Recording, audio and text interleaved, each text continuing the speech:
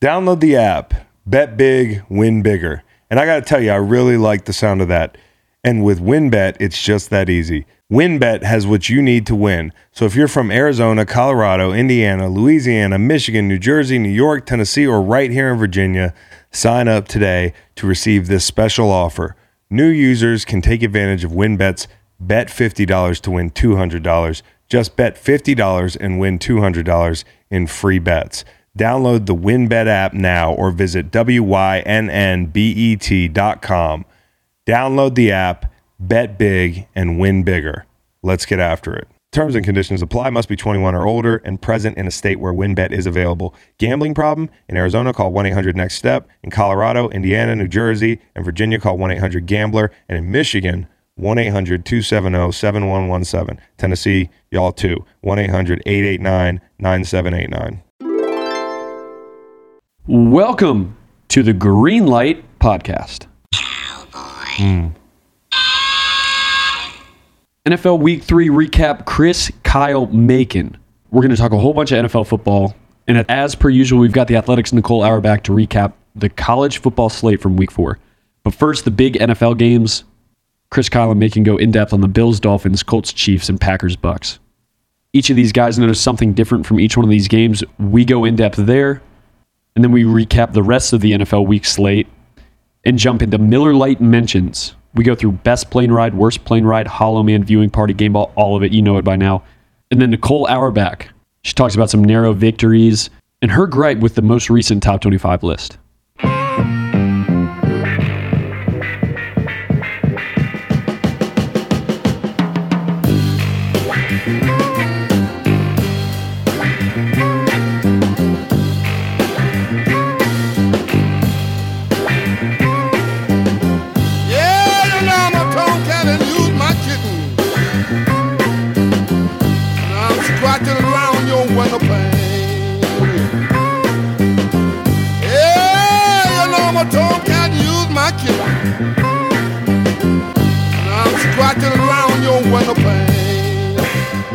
Layup line today, Kyle. The CBS college football jingle. Iconic, but doesn't get my juices flowing like the NFL. What a hot today. Take that is. I can't even hear the, no offense to your by the way, you're very good at your job. You're great. I watched you yesterday. He's up at the telestrator. He's like John Madden in the flesh. Thank you, in guys. a studio. I have fun doing it. It's fun. I can tell. Thomas Davis, I'm out of my comfort zone. Yeah, all those guys. Shout out to CBS Sports. Check us out on Sunday morning, 9 a.m. CBS Sports, that other pregame show. Watch your back, Strahan. We have a lot of fun. Yeah, I don't know. He's pretty good at his job. Jimmy Johnson, where's your 6?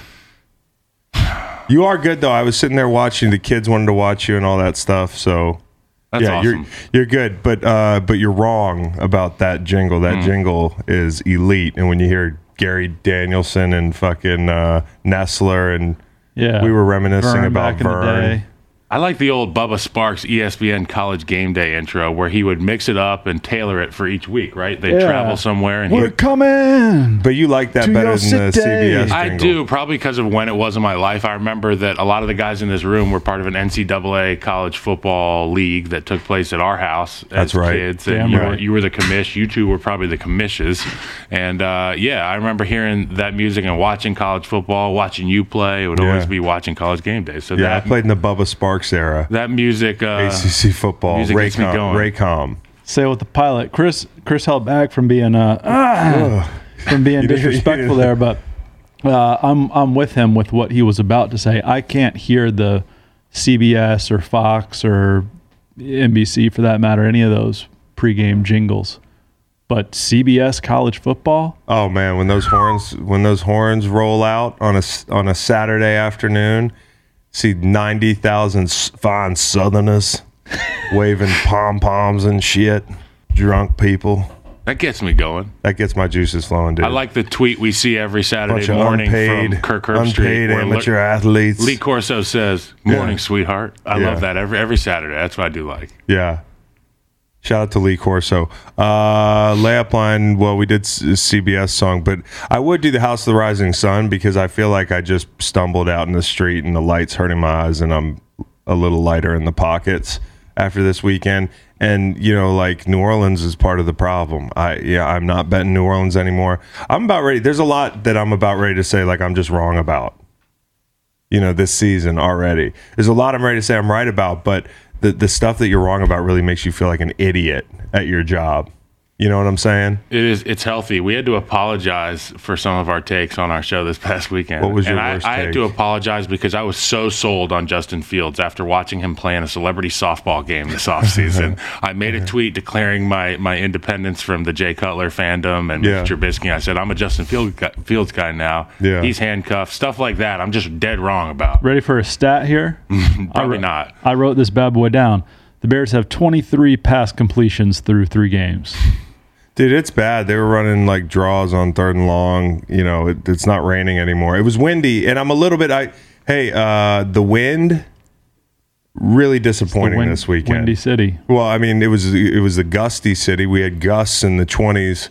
I bet the under in that game, and Davis Mills. Well, really the running backs. We'll talk about that game in a little. Fuck it, we'll do it live. Let's talk about that game right now, dude. More like O'Harrowing Descent International Airport with all the wind. It's actually about the politicians. How many times have you told that one? I think that's the second time. Yes. Don't tell me I'm not listening.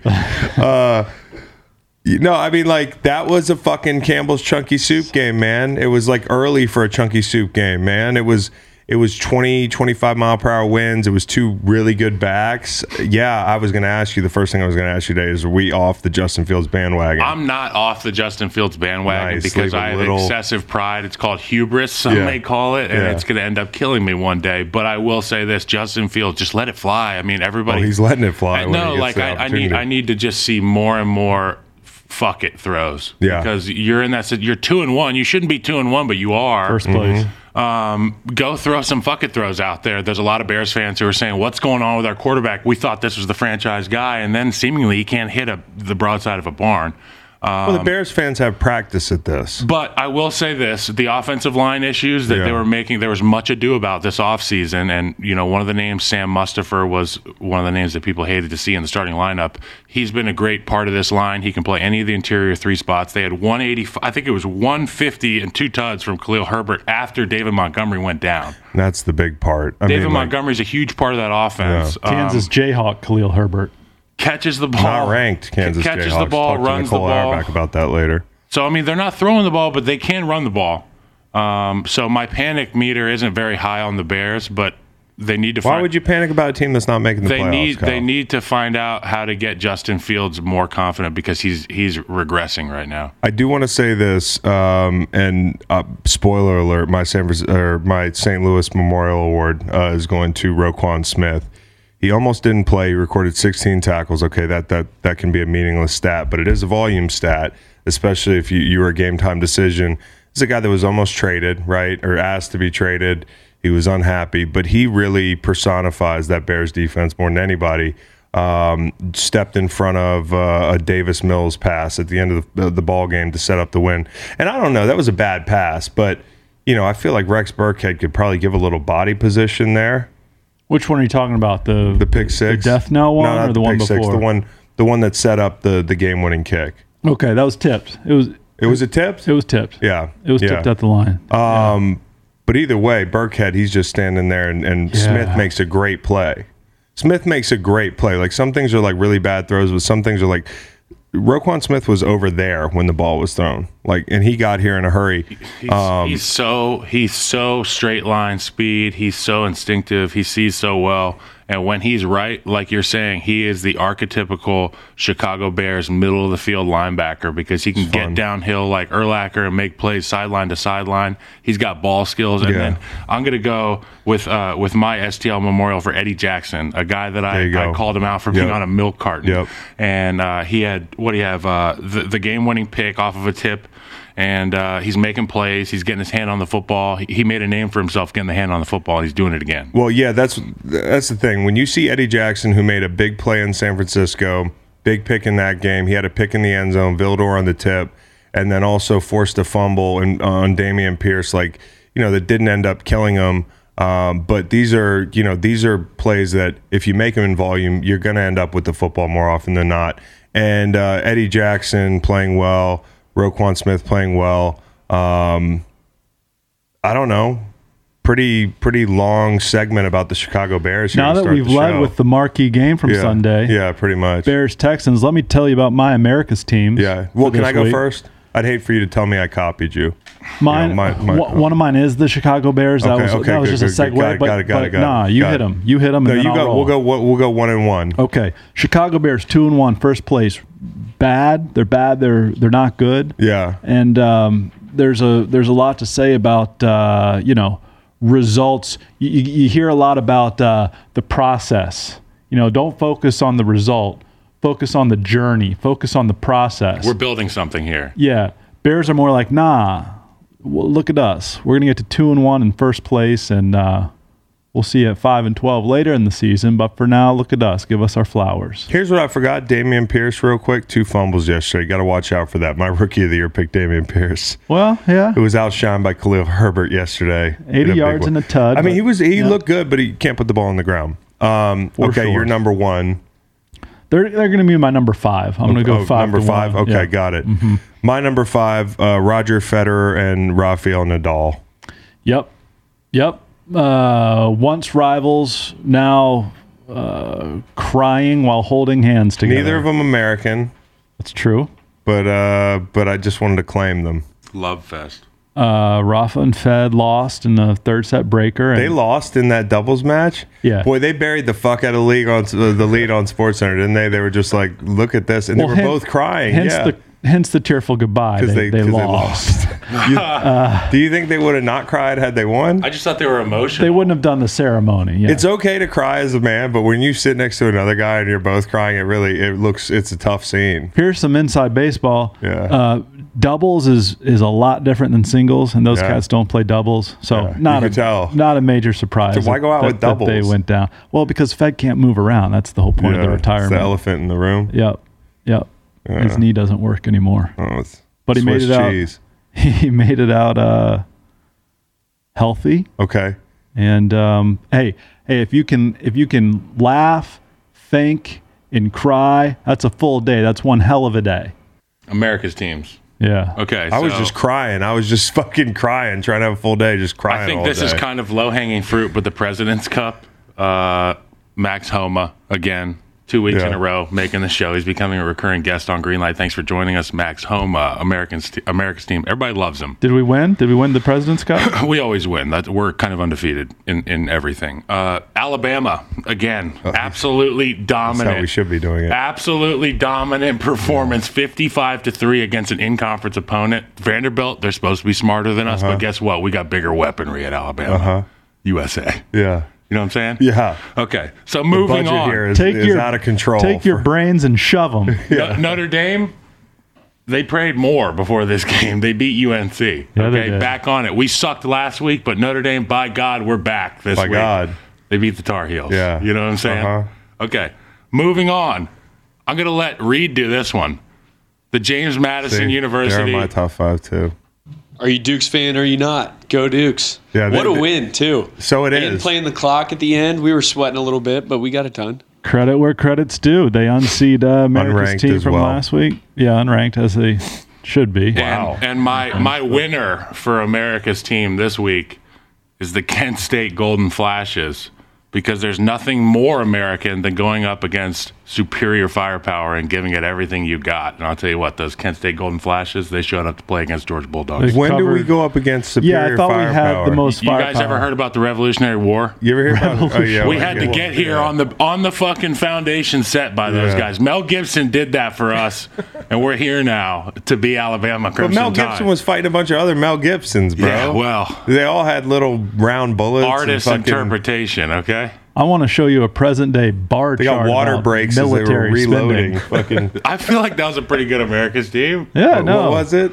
That was dope. I think you went with Kent State, covering 45. Yeah. It's actually fairly close. There's definitely a Notre Dame in there. Okay. Max Homa, I think, made the cut. President's Cup. America versus the world. Okay. What, do you want to go 4 through 1, or I'll go 4 through 1? In Alabama. I just feel like we're going to have some overlap. In Alabama, we're not. Okay, good. Go 4. Okay. joining the Chicago Bears, Middle Tennessee. They go That's down. God damn it, you son of a bitch! Are you kidding me? Okay, they're my 4. You wanna go ahead. Here, Do it. we'll tag team it. Here, same time. 3, 2, 1. Beat Miami, and that's fucking awesome. Yeah. I mean, I get the Naps in the group chat. You're not in the group chat Naps. we got Because a of Miami Naps. guy. Because of Naps, I'm we got not a in the group Miami chat. guy who left the group chat because of the monarchy, and now he's back to call me. He's complaining what's going on down in Miami. Miami fans, respectfully, are awful. The worst. And so now that they're 2-2 and they take it on the chin to Middle Tennessee at home, that's a beautiful thing to me. Nothing more American than the middle of the state of Tennessee. And not just, and we've been to Murfreesboro. Well, yeah, I mean, like I barely escaped Murfreesboro. We 17-16, I think we beat them. Not that I'm hanging on to college football, but those fucking guys are tough. They're really tough there. They don't usually travel as well. So Miami, this is a bad look for y'all. 5,000 people in the stands. This is a bad look for y'all. And FSU's 4-0. You know the state of Florida, they're freaking out a little bit. It's a perfect time for Miami fans, the U, to be like, we like pro football more here. Right. It's a perfect time for a pivot. You know what I mean? Just wait until we build our spaceship in Coral Gables. Yeah. All right, 3. Shout out to the Wake Forest Demon Deacons. Now, Yes. I know you escaped, speaking of escaping, with the Clemson Tigers money line, among other things. I felt bad for the Deacs. This had the potential to be a really special season, still could be. Sam Hartman's playing. They looked good. They had every right winning that ball game and didn't in the end. And Clemson, for me, has become really freaking annoying. That coach annoys the hell out of me. Running down the hill first. And then, Oh my God, he has to. He's like my kid. To midfield. He's running down the hill before his player. My kids have to run. They're at the age where they have to do every fucking thing first, dude. They're running down the stairs first. They're tripping each other. They're falling down the stairs. They're hurting each other. And then he turns to give his guys low fives, and oh wait, they're 20 yards away because I sprinted this far. Well, in his defense, he does get paid the most on the team. That's true. So, Wow, that's true. Most money should be down the hill first. Right? Yeah. Good That point. hill looks treacherous to me. Agreed. Like there's some things worse than Scott Stadium's hill. Well, we don't have to run down it. But if and I think it is steeper and longer. I mean, Howard's rock, is that what it is? You got it. Frank Howard. They rub his rock. They rub that rock every week. They rub that thing. my kids are acting like Dabo. Yeah. We got the Dabo rule. Dabo's in my house. acting Like like you your don't have to kids. run. You don't have to run. You don't have to be first to everything. Be first at the shit that matters. Waylon will loaf around the soccer field and then beat his brother to the kitchen. I said that to him yesterday. I was like, "Why don't you run on the soccer field?" What did he say? He just looked at me. So what's up, Deeks? I'm sorry for your loss. The Toronto Blue Jays are one of my America's teams. Yes, 86. we looked at. 86 and 67. They're about 2.5 games clear of missing the playoffs, which is a weird way to say that. They're number 1 in the wild card with about 10 games to play. You know the usual suspects: Vlad Jr., Bo Bichette. They're my guys. Of course. We're only a year removed from my Bichet. keeping their record in my Twitter thing. Yeah, dude, what all year happened to long. that? Well, nobody cared ever, Nobody so cared. I let it go. But I did make it the entire year. We are going to be back in the playoffs and making noise. We're going to bounce those New York Yankees and their stupid. Roger Maris, cool man. You know who my home run king is? His name's Barry Bonds. Yeah, I'm His in name's agreement Barry with you. Lamar Bonds. I'm in agreement with you. Golly, The greatest damn. hitter by a wide margin in MLB history. Well, okay. Can I say this about Aaron Judge? Get the fuck off my TV when I'm trying to sweat Clemson. For sure. I love Like it. the I guy love is the Aaron just, Judge he's chase. hovering. He's like Jason. I'm going to throw my pen down right now for this because What? I'm disappointed in you guys. We grew up in the era of the home run chase. We grew up in the era of Barry Bonds and Sammy Sosa. I'm working in New York City. Every cab that I'm in, everybody on the street corner is talking about Aaron Judge. Every newspaper, Aaron Judge, the race to whatever the fuck. And I think it's the coolest thing ever, honestly. And I don't follow baseball like I used to, and I'm a baseball guy. But this has made I live me in tune Charlottesville and I'm tired But of this it. has tuned me into baseball. I think it's great. People always say we need to grow the game of baseball, like shrink the time, you know, increase the pop culture. This is it. We're looking at it. Remember, like a month ago, we were like, let's talk about Aaron Judge today, and everybody was like, why are we talking about Aaron Judge? That's perfect example, though. Now that Pujols guy, I can get behind that guy. I love that too. And here's the Pujols thing, because that was magical, man. Like 2 dongs in the first couple innings. There, we're still on America's team here, so you don't lose your place. But this guy's, parking dongs. He's got 699, and before I know it, it's 700. Mm-hmm. And I'm thinking to myself, like, my viewing party might be being a St. Louis resident and being in one of those bars. Kingston, you spent time in St. Louis bars. They're a fun place. Imagine being in a bar like O.B. Clark. Shout out to O.B. Clark's.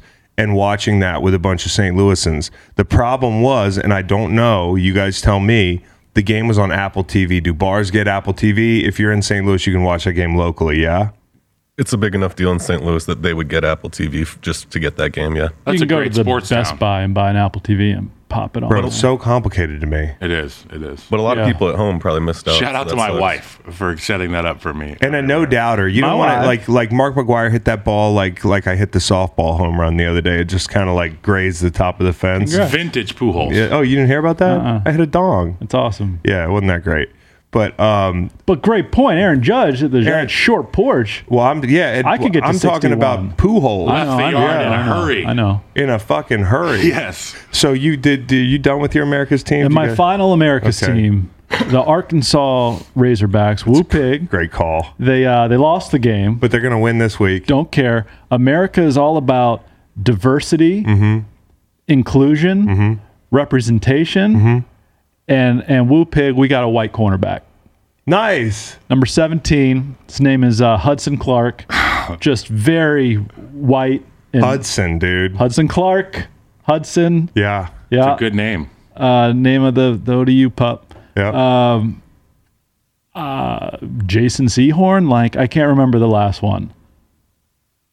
That's really it. And it's eerily quiet in here. Adam Archuleta. no, You guys are welcome to my safety. world. Uncomfortable. Welcome to my world. Adam It Ar- fucking sucks. Adam No, I know. Archuleta. Hearing about a white quarterback is uncomfortable. I understand that. People No, at yeah, home yeah. are probably uncomfortable. But this cat was out there quick twitching and flipping his hips. And Defying the odds. yes. Yeah. I played with 2 white safeties, Chris Conti, and I played against Arch, but those Word. don't count. Little Those don't different. count. Little different. Those do not count. Yeah, white safety, it happens, they're out there. And it's like, hey, look at that. I was hanging out with Harrison Smith's cousin this week. Yeah. Who, by the Eric way, Weddle was in my wedding. Like stuff like that. shout out to Harrison Smith's cousin. I'm not going to dox him, but Eric Weddle was in your wedding. Well, that was That's a how lie. good of coverage Eric Weddle had as So a I was white hanging out safety. with Harrison Smith's cousin, and I actually I wanted to mention this. I was at a dinner party with the guy. He's a great guy, tall guy. I don't want to dox him and give you his name, but the guy hates overtime, college overtime. Says there should be ties. Oh. Worst take I've heard at a dinner That's party. I rough. told him that to his face, and it just I met do him. get a little nostalgic when you see like the early 90s records. Oh, that team was 7-3-2. Yeah, no. Wow. No, I don't like that. Let's. But I think we have. Let's moved do it forward. live, dude. Yeah. We've moved the game forward. So you got Arkansas number 1, Woo Pig. I got 5. I've got Federer and Nadal, big tennis fan here, and then 4, Middle Tennessee State. We'll go 3 JMU, the Dukes, because it makes me happy when dudes on set are happy, and they're one of the best teams of Virginia. I'm not saying they're the best team in Virginia; they're one of them. I'll say it. You think? JMU is the best team in the state of Virginia This right weekend now. they were. They're almost top 25. They had We a couple lost votes. to possibly ranked Syracuse. And Syracuse, respectfully, isn't good. Okay, so I mean, they are just my top 2. bad. This is setting up for a big weekend. The tailgate event, the Legends tailgate in Philly this weekend. Get your ticket if you haven't. The Chris Long Foundation website. Bo Allen's going to be there. Oh. If the hurricane doesn't keep him in Florida, he called me this week. He's like, I don't know if I'm gonna be able to make your thing. There's a hurricane coming. I'm like, what? Like in a week? Like you're gonna blow off the charity for a hurricane? Your car doesn't work? Start driving, Bo. I got Jags 2 and I got Eagles 1, and they play each other this weekend. The America Bowl. in Philadelphia. Good call. The second most important That's going to be football awesome. game in Philadelphia. Jags and Eagles were receiving votes from me. Yep. Yeah, they got to receive votes. I mean, these teams are fucking exciting as hell. And they're like, and, you get the Doug Peterson storyline this weekend. Game. So, Doug Peterson revenge game. I feel like Doug Peterson got revenge just by watching the Eagles beat up Carson Wentz this weekend. I mean, let's talk about that one real quick. Yep. More sacks than pass attempts in the first quarter for Carson Wentz. Yeah, and the thing that was so clear to me, we were watching these sacks this morning again, and it's a case of defensive linemen winning one-on-ones and a case of a defensive coordinator having the confidence to say, I don't have to dial up pressure. I know that when given the opportunity, my rushers will get home. You saw BG win. You saw Sweat win after getting engaged by Leno, one of the league's better technicians. Leno had both hands on him. He got double hand swipe and got home. Fletcher Cox had a hump inside bull rush on the inside shoulder on the right guard. Carson stepped right into it. Yeah. These are a combination of great rushers and a quarterback holding the ball too long. I think it's not going to be enough with Carson in there right now. Unfortunately, I have zero faith in Wentz. The Commanders aren't contenders. That would have been a good name. The Contenders. Yeah. The Washington Contenders. Yeah, if only they did that. Like on every graphic in December in the hunt, That's it'd be the amazing. Contenders. That's pretty good. They could be 2 and 10. That's pretty good. Is it too late? Can we change the name? Yeah, the Contenders. Damn. But you saw the sacks last week with the Commanders backed up in the shadow of their own goalpost. Right.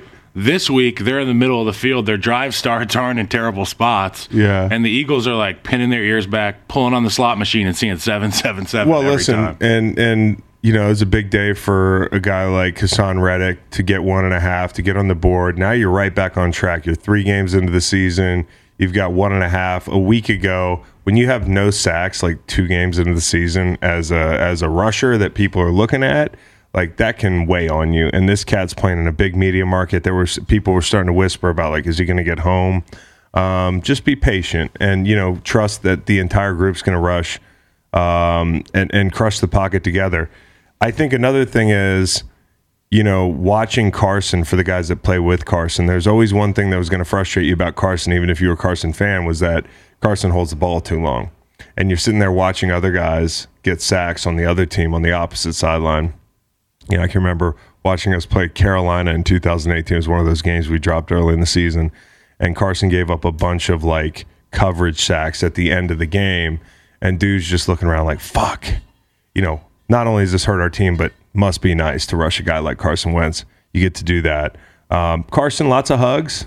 He was classy this week. I mean, like, what choice do you have? But, he said some things to the effect of, I could have been better there. So I'm going to give him credit for that, but not for the play on the field. The Birds got it done. Hey, housekeeping, because we're still early in the show. I want to shout out Keyshawn Davis of Norfolk, Virginia, who we met in Vegas, the businessman, big win. Friday night, after that Virginia loss to Syracuse, I turned on, I was like, let me see if some boxing's on. Oh, yeah, it's that guy we met, and he's just pummeling this cat. And I think this kid's pretty good. We got to have him on the show sometime. Bad gambling again, 5 and 6 in the plays that I gave out on the weekend. The juice just killed me. And then, Sunday night, this is one of those situations for me where you have to take it to the locker room. I know we're going to talk about Mahomes and Eric Bieniemy. I wish I had an Eric Bieniemy Sunday night.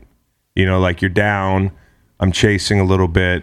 I feel real good about the Niners. Did you got to throw in the over? Your friend Stephen Macon told you about the Denver Broncos. No, but what did you tell me? Trent Williams was going to get hurt? It was totally the wrong side. Yeah, it was.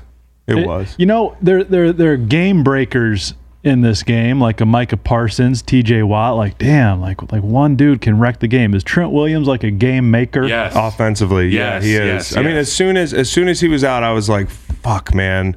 The backup was getting whooped.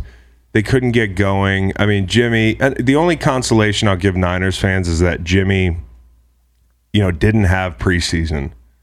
He didn't have preseason. He just got going last week against the Seahawks. Seahawks, this is a different ball game on the road. Like, hello, Denver.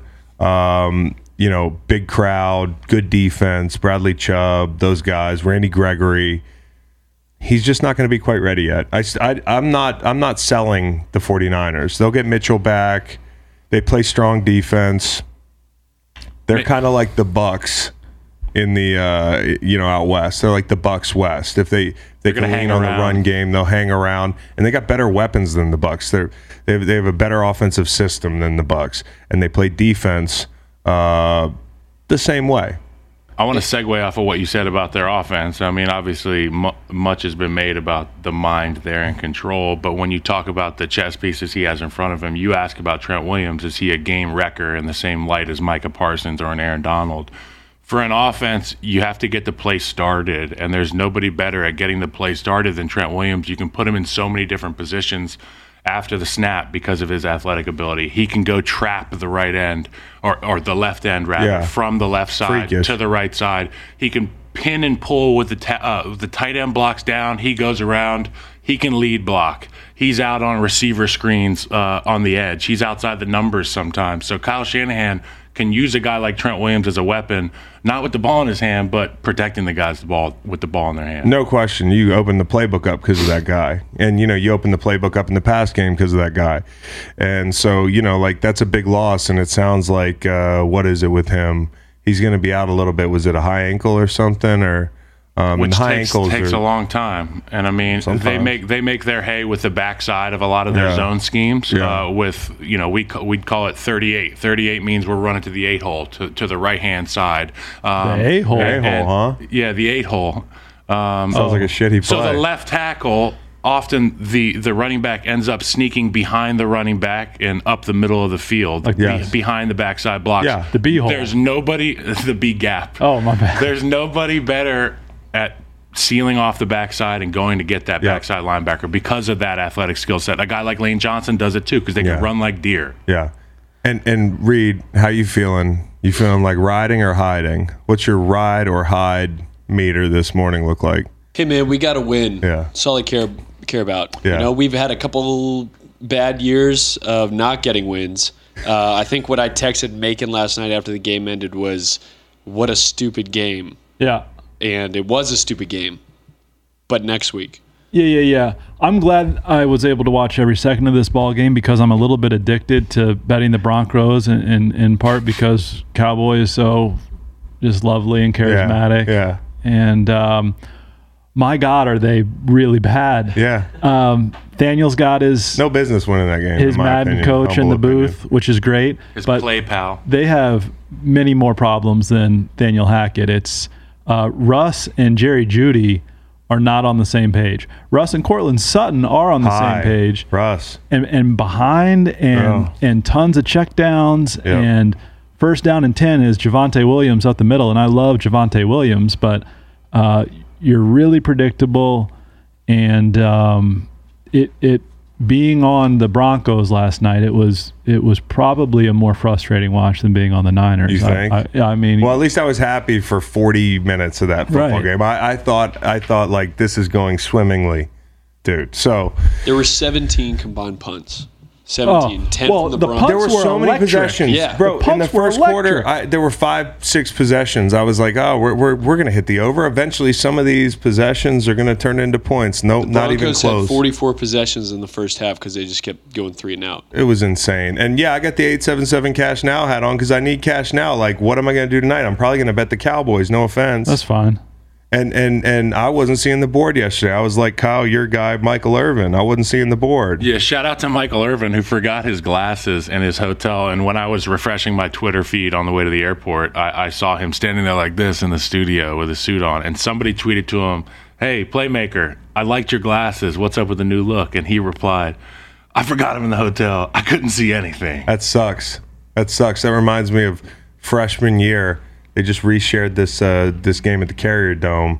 I forgot my contact lenses to play the Syracuse Orange. I was at that game. I couldn't see fucking anything, dude. I couldn't see anything. Luckily, Mom was coming up in the morning, and she grabbed a couple of my contact lenses. So I was like Michael Irvin out there yesterday, not seeing the board, but could have been worse. So retroactive STL Memorial Award, Diane Long. Yeah, for real, dude.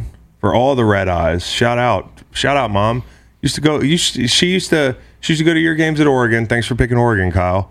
We can make mom go all the way across the country. America's team, not Kyle Long. Chip picked me. Get a map, okay? Chip picked you, and then she'd have to take the red eye to St. Louis to the Edward Jones Dome. And so she'd be like sleepwalking out there watching the Rams, which is kind of how you are anyways, watching the Rams. And she's no Sierra sitting on her. Is it Sierra or Ciara?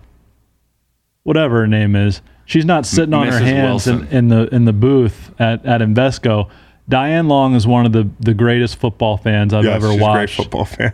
Watch a game. If they put fans in the Hall of Fame, Diane Long will be a first ballot. First ballot. Mother/fan. High energy, loud. Yep. She's got that son call that she primal. That almost. She has a call, out. And then Dad has a call. Oh. God, Dad. Hey, I hear you. I hear you through 80,000 people. I hear you. Yeah. I know it's you. And I'm going to make a play on Shout out to our parents. Yeah. If you're here in Arizona, Colorado, Indiana, Louisiana, Michigan, New Jersey, New York, Tennessee, or right here in Virginia, and you haven't tried the WynnBET app yet, I have great news for you. WynnBET is now offering $200 in free bets for new users. That's right, $200, 200 big ones on a $50 bet. WynnBET is basically giving you free money. Don't turn that down. Don't pass that up. Download the WynnBET app today. Terms and conditions apply. Must be 21 or older and present in a state where WynnBET is available. Gambling problem? In Arizona, call 1-800-NEXT-STEP. In Colorado, Indiana, New Jersey, and Virginia, call 1-800-GAMBLER. And in Michigan, 1-800-270-7117. Tennessee, y'all too. 1-800-889-9789.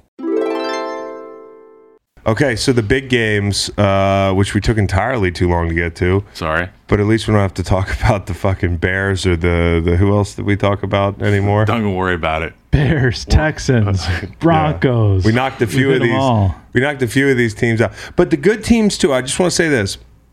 The good teams are also struggling to find their rhythm. There's quarterbacks.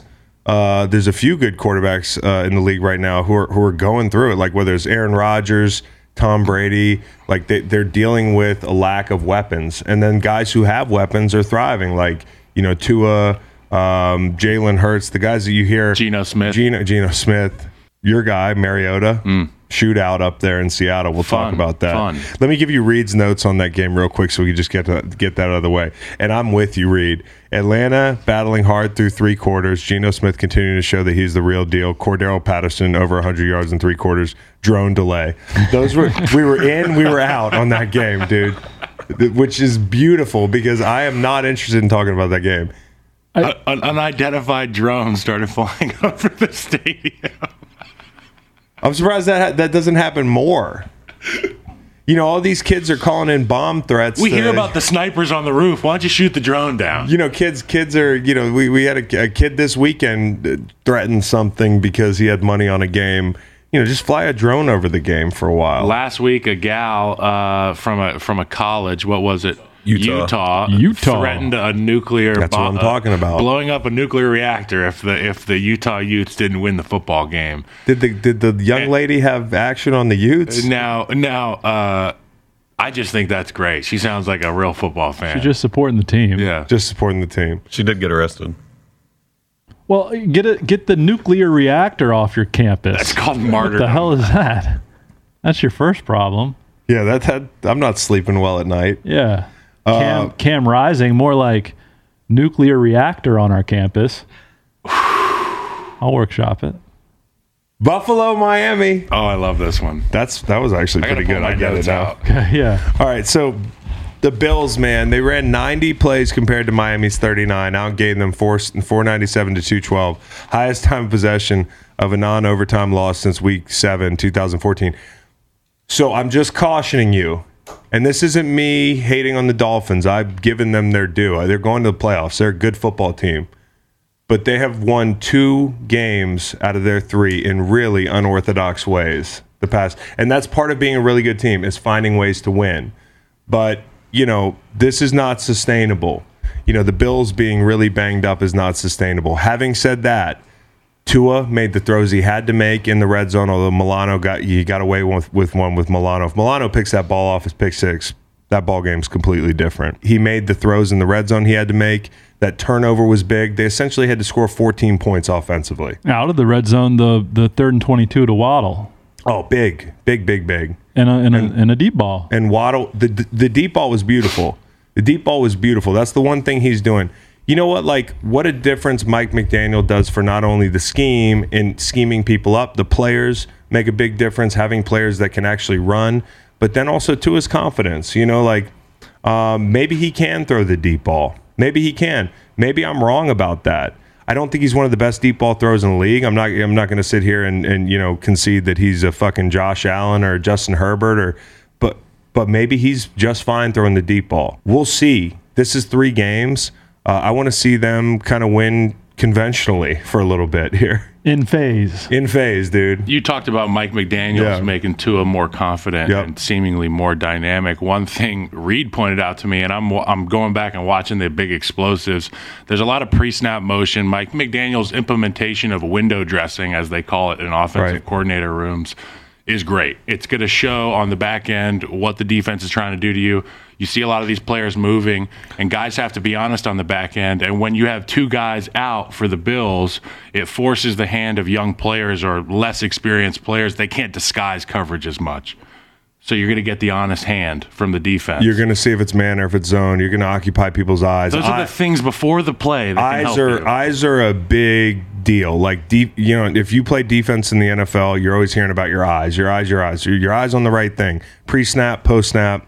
And, you know, motion, one of the reasons that it's so sketchy for people is even if you don't get a man zone kind of tip off, there are NFL coordinators that make a living off of motioning and occupying people's eyes in the run game. And it's a chain of communication, too, before the play. If you see a motion and all week you say, okay, if that receiver goes from Y to Z, then you have to tell what's his face to communicate to him on the back end. And the minute I turn my head to talk about a reset or a shift or, you know, the ball snap. Yeah. And my eyes are wrong upon the snap of the ball. So, like, I talked about this with Jacksonville. They were top 5 at least last week.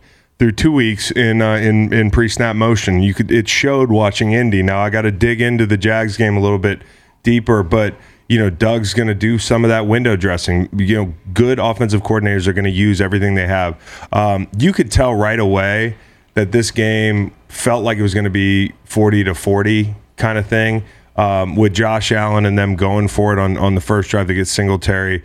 You got guys playing really fast. It's 120 degrees on the fucking field, which is insanity. They got the dudes holding the shades on the sideline. Insanity. Like, just build a shade thing instead of hiring people to hold it. Build an igloo, bro. Yeah. Build an igloo. It's not soft. It's 120 degrees. People are going to die out there, dude. Yeah. But it was it quickly turned into a game that the defense showed up in a bigger way than we thought they would. Like Buffalo being down, what was it, Reed, like 3-4 guys in the secondary. They still played pretty well. I mean, they found a way to bottle that Dolphins offense up. I mean, like some people say, well, they lost the game. You know, the Dolphins, again, after that Holland turnover backed up, the Bills gave them the ball and, you know, inside the 5. Like the Dolphins had to score 14 points. You know, the Bills defense did fine. You know, Milano was all over the field. Only 4 targets for Tyreek. 4 targets for They only ran 39 freaking plays. But the main thing is, it's amazing how good the Dolphins defense played yesterday and how much they're getting out of Ingram, who we talk about a lot. The ball finds Ingram. It's good to have a vet like that. Yeah. You know what I mean? Like, the guy's not what he once was, but the guy can still fucking play, dude. And the guy's probably a tone setter, and the guy knows when to win rushes. Like, that's an innate quality of somebody who's been around a while.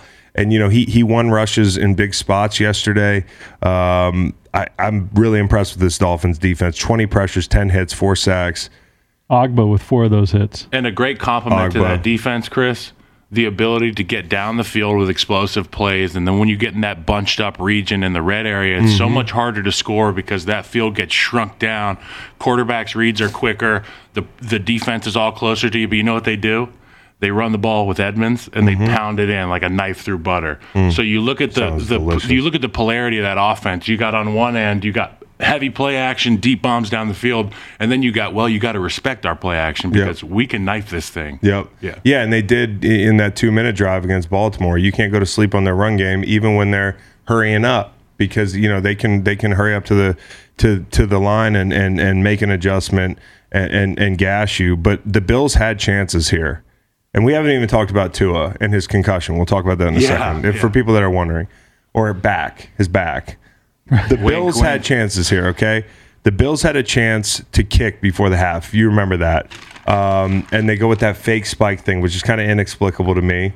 It seemed like a Josh Allen call. What was the explanation? That he didn't get... real talk, you got to go through coach press conference after, because I can't get to him. And I know they tell us all the fucking answers. That's a good idea. What did they say? He didn't get the snap cleanly, so he was trying to spike it, but then he was bobbling it and then just decided to throw it. So it's a snap thing. It was a snap thing. Yeah, because they showed the replay. At first you're like, Josh, what are you doing? And then he's fucking fumbling around with this thing. But you can't spike it after that. You could have, but he just wasn't sure he had enough time. Yeah, he aborted. He audibled. He threw it to. So that's 3 points right there, right? That's 3 points right there. That's the difference in the ball game alone. And then in the third quarter, they settle for a field goal in the low red. You drop the pick six. And then, Moss has that long run that sets up a missed field goal. So there's, 3 points here, 3 points there. Obviously, we're not even going to talk about being behind the play clock because it's so fucking loud there because people left, UM games to head to Joe Robbie Stadium or the Hard Rock Cafe Stadium, and it's loud and the play clock's winding down. It's fucking hot, and you're changing the protection, and Javon Holland comes in and wrecks the game. Really, yeah, I'm not even talking about that. I mean, but we're talking about missing that field goal after that Moss long run, and then immediately what happens after that, the big deep ball. So there's a sequence of opportunities for the Bills that they didn't take advantage of, and they were down a couple offensive linemen. I mean, they were falling apart at the end of the game. Both teams were. Waddle had a thing. Diggs had a thing. And then what follows is the drive where they get to the Miami 2 at first and goal and can't punch it in. Now, here's where it gets interesting for me. I don't hate that possession. They were slowing down, and I was screaming at the TV, slow down, run the ball, first and second down. I don't care how uninspiring it looks, but what you can't do is score and give the Dolphins the ball back with 2 minutes to go. I just don't, maybe you trust your defense more than I do, but with 4 guys down in a 2-minute situation, I just don't. So, I love them kind of stalling. I love them stalling. First and goal from the 2. They go Singletary for a yard. That gets them to the 2-minute warning. Then Josh Allen -1 yard. Here's where the problem starts, because now you're running some clock. Let's score. Now it's minute 55. Incomplete to Diggs, then incomplete to McKenzie on 4th and goal from the 2. And then that leads to, eventually, the butt punt. The butt punt. Which, I mean, that guy's glute has... backed up. Sherfield, I think. Worst spot to be. Yeah, dude. Literally backed up. Yeah. You got a ball in your butt. Mike Golick Jr. had a good tweet. He said, "I'm going to tell my kids this is how footballs are made." And that was really funny. A still of the ball very stuck funny. in the player's ass. That was just stuck there in the sphincter. So they had their opportunities. They sure had their opportunity there. But if you'd have told me that they were going to bet, the point is, even if you don't get it down there, just take some time, have enough time left on the clock so you get the ball back. They had well over a minute. Shortish field, right after the safety. It was a good kick. Morstead banged that. They started the drive at the 23. So not great actually after the safety, and they end up, with a couple drops on that final possession. So they had a lot of chances to win this game. If I'm the Bills, I'm not worried about this. When we see them again, I feel really good about it. Especially in Buffalo. If you're the Dolphins, you're excited. It's real. You're real, dude. Yeah. You're fucking real. Yeah. But as far as are the Dolphins the best team in the league? I can't make that fucking jump right now, dude. I know RG3 made that jump, but they're contenders. They're contenders in a tough conference. I mean, they can win a playoff game in that conference. There are teams that can't win a playoff game and teams that can. That's all I know right now. They can win a playoff game. Look ahead at Cincy Thursday night for the Dolphins. That's going to be so much fun. It's sexy, and it's a tough spot. Heating up Joe Burrow, try to blitz Joe Burrow. That's going to be interesting. I'll ask you two cats, any problem with going from Monday night to Sunday early, and maybe hot Miami is worse than the Monday to Sunday turnaround? I have a problem anytime you go short weeks. Even Monday, Sunday? Even 8 hours shorter. Like if we play Sunday night and you go to, or Monday night and then you go to Sunday at noon, that's all. I mean, it's tough. Your body gets so in tune to doing the same thing every week. Like Chris and I could tell you where we are on Wednesday at 8 a.m. because we're creatures of habit in the NFL, and so can the other 52 guys on the team.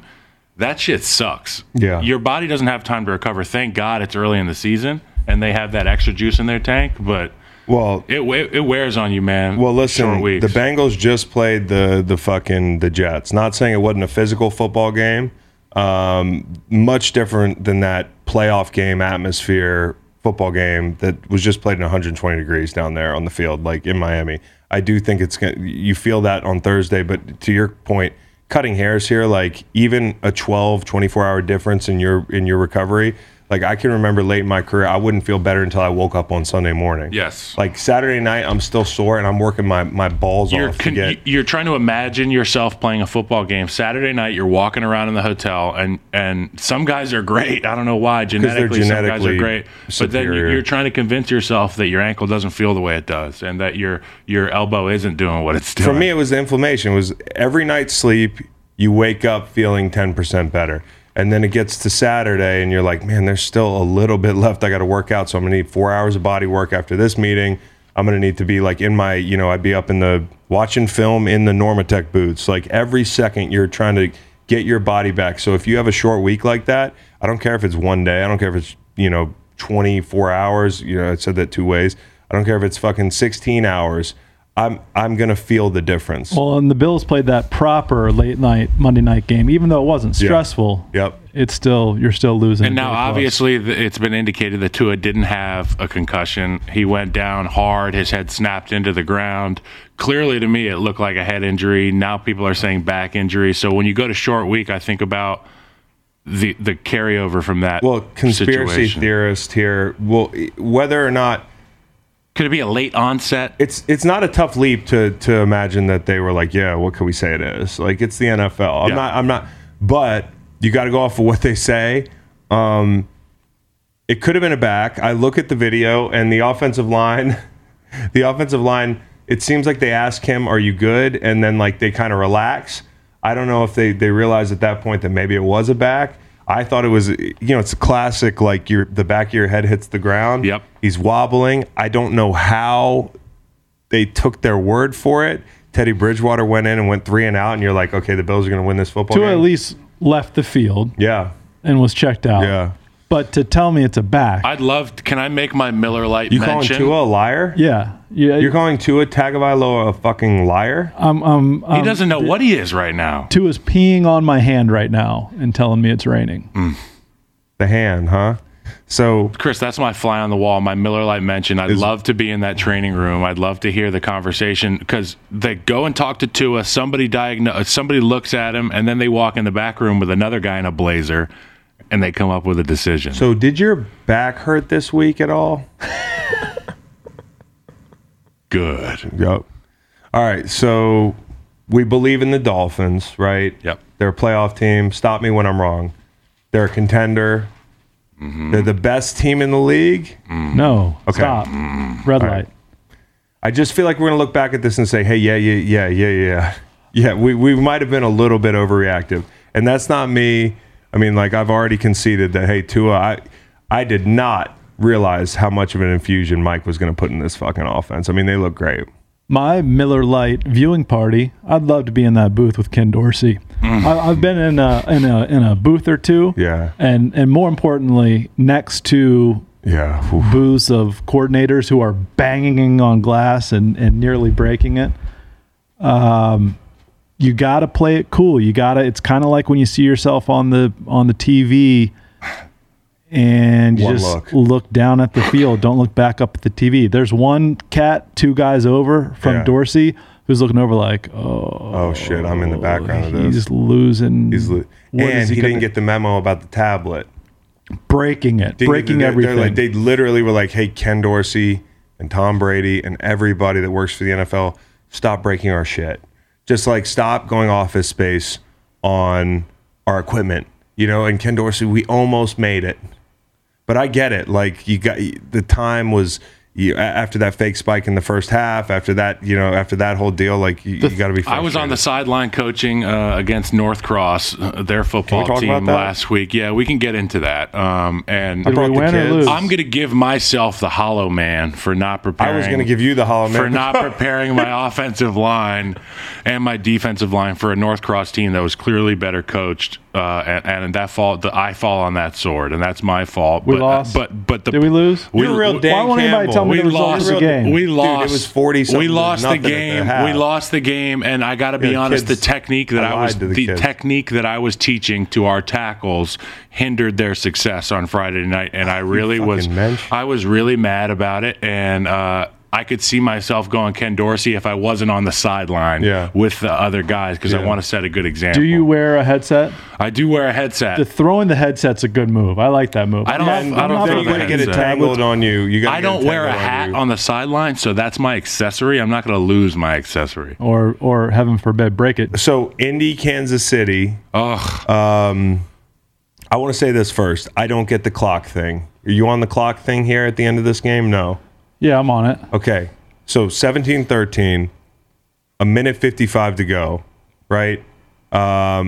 You're the Chiefs. The Colts have the ball in plus territory. You get a big Taylor run on 1st and 20 at 1:55. That's when that play starts. Okay. The next play you run, Pierce, who had a big day, and we'll talk about all that in a second, for the Colts, catches the ball, comes down inbounds. You can call a timeout at 1:05 here. You got 3 timeouts. Right? This team might go in and score. They might not. But if they do, you want some time, right? Yep. So Andy's just letting the clock run. And the next play that snapped after that Pierce reception on first down, I believe it was, is all the way down at 24 seconds. So from 1:05 to 24, you have an opportunity to call timeouts. So you give Patrick Mahomes the ball back with 24 seconds. And you end up rushing and throwing a pick to my guy, Rodney McLeod, who had a big day, right? So you're at damn near midfield. What is Patrick Mahomes going to do with 35 seconds extra? So we've seen it time and time again, actually. 35 seconds extra, you're absolutely right. The difference between a minute and 2 timeouts. And 2 timeouts, bro. I always want to take my timeouts when I don't have control. The offense is dictating the tempo down here. What if the Colts started running the ball? And running their offense to the minute and 5. They stayed aggressive and went to our guy Jelani Woods. Shout out to Jelani Woods. 2 touchdowns. Yeah. The last one on Juan Thornhill, another UVA guy. That was painful. Virginia everywhere. Virginia everywhere. That's the lead. Yep. There's just so many Virginia guys out there. Yeah. But they're hurting at linebacker. Willie Gay's out. Willie Gay, he's out for off the field issues. The first touchdown to Jelani Woods, that was on the replacement. Play action pass. They were a little susceptible to, as you say on CBS, that other pregame show. You say they get sucked up. The suck. It's all about the suck, and the suck only happens with a good offensive line push. Really make the D line feel rough. Bad eyes though. It's the eyes thing, and guys that don't have a lot of reps. Willie Gay's out. But my point is, I just didn't understand that. I'm wondering if there was some I don't know, explanation in on Twitter in the media for what happened with the clock management at the end of the game. And it's something they practice even with, we practice on Friday, okay, there's 20 seconds left. We're at the minus 30. We need a field goal to win. Or one situation will be we need a touchdown to win. Right. 38 seconds left. Right. No timeouts. Right. Whatever situation Pat's in, whatever situation Coach Reed and the offense finds themselves in, they're confident in it. They're confident in wherever they're at. Now, obviously, the way you laid it out right there is I would love that. Yeah. And so would Pat. And so would the receivers. And so would the line. But that's not the hand they were dealt, and obviously the beginning they dealt themselves that hand. Yeah, well, you're right, and they dealt themselves that hand in the first possession of the game. Yeah, defensively, they go 3 and out against the Colts. I turned to the guy I'm watching the first quarter with. I said, "This is gonna be a long game for Indy." Yeah. The punt happens, muffed punt. Vegas always knows. So you mentioned it. The first fucking possession, 3rd and 7. They've got that guy Sky Moore, I believe. Was it Sky Moore? And he overthrows him. And I know he muffed the kick, and we'll talk about the special teams because they were a fucking train wreck. And by the way, victory lap on this, although I was just under 500 for the weekend, one game I didn't bet was this game, and we talked about this. Like, this stunk like roadkill. It worried me. I mean, that line stunk like roadkill. So, sorry if you bet the Chiefs, but that first possession, you've got Sky Moore, and Patrick would tell you he wants this throw back. He overthrows him. And remember a few weeks ago, you play a tough game on the road that could be a slugfest, or you could pick the tempo up. And a lot of times in offense, if they get that big play on the first possession or a 60-yard touchdown, you feel like you're in rhythm. You're playing with a little bit of house money. It's like a rusher getting a sack. It's like you got off the bus hot. Yeah. Well, when fucking Christian Watson dropped that ball for Aaron Rodgers, that changed the entire tone of that game. And I'm not saying they would have beat the Vikings down there, but that was the start that they needed to get off to on the road that they didn't. You only get a couple of those plays a game. You always say that, like, when offensive coordinators are up there scheming things up, they're like, we got to hit this play. They call them shot plays, and they call them, opportunity plays. Yeah. But more often than not, they call them shot plays. And especially on the road early. They have them dialed up in what we call the first 15. And for those of you at home who don't know what the first 15 is, every Saturday night when we're at the hotel, we're not just, dicking around. We're in there in meeting rooms, and the coach is presenting, the head coach is presenting. Oh, we're dicking around in D-line. So the head coach is presenting to his offense the best laid plans in his mind for the first 15 plays of the game. And oftentimes there's a handful of runs that they can choose from. There's a handful of play actions. There's a handful of rollouts. And then you get your 2 or 3 shot plays. And the shot plays, they have 3 of them for a reason, because each situation calls for a different shot. And when you have guys like the Chiefs do, you need to be able to capitalize on your shots. You have a guy like the Chiefs do in Patrick Mahomes. Well, Kelce too. He showed up hot. Right. No, you're Travis Kelce showed up hot. Yeah, well, the bottom line is you got to hit that. Yeah. And he knows that. You got to hit that. If you hit that, and they would tell you it's a totally different game. Special teams were terrible. 14 points on special teams. Oh, boy. I know it doesn't just, some people are like, well, do your math again. But no, you have the muff, okay? Colts are weaponizing the sun. Not catching those the ball. Shadows. They're weaponizing the sun. Third quarter, you're either in total darkness, or it looks like The Fountain. I movie. I don't know if you've seen The Fountain, sad movie, but no. Hugh Jackman's just looking up into, he's fucking blinded. There's a GIF, you might know it, but that's what Sky Moore was like. Have you seen The Lobster? No. I think Colin Farrell's in it. I'm out. Okay. I got a question. I didn't like that In Bruges. What's that movie? In Bruges. In Bruges. Oh, every line's a joke. I don't want to tell another man what to do with his roof.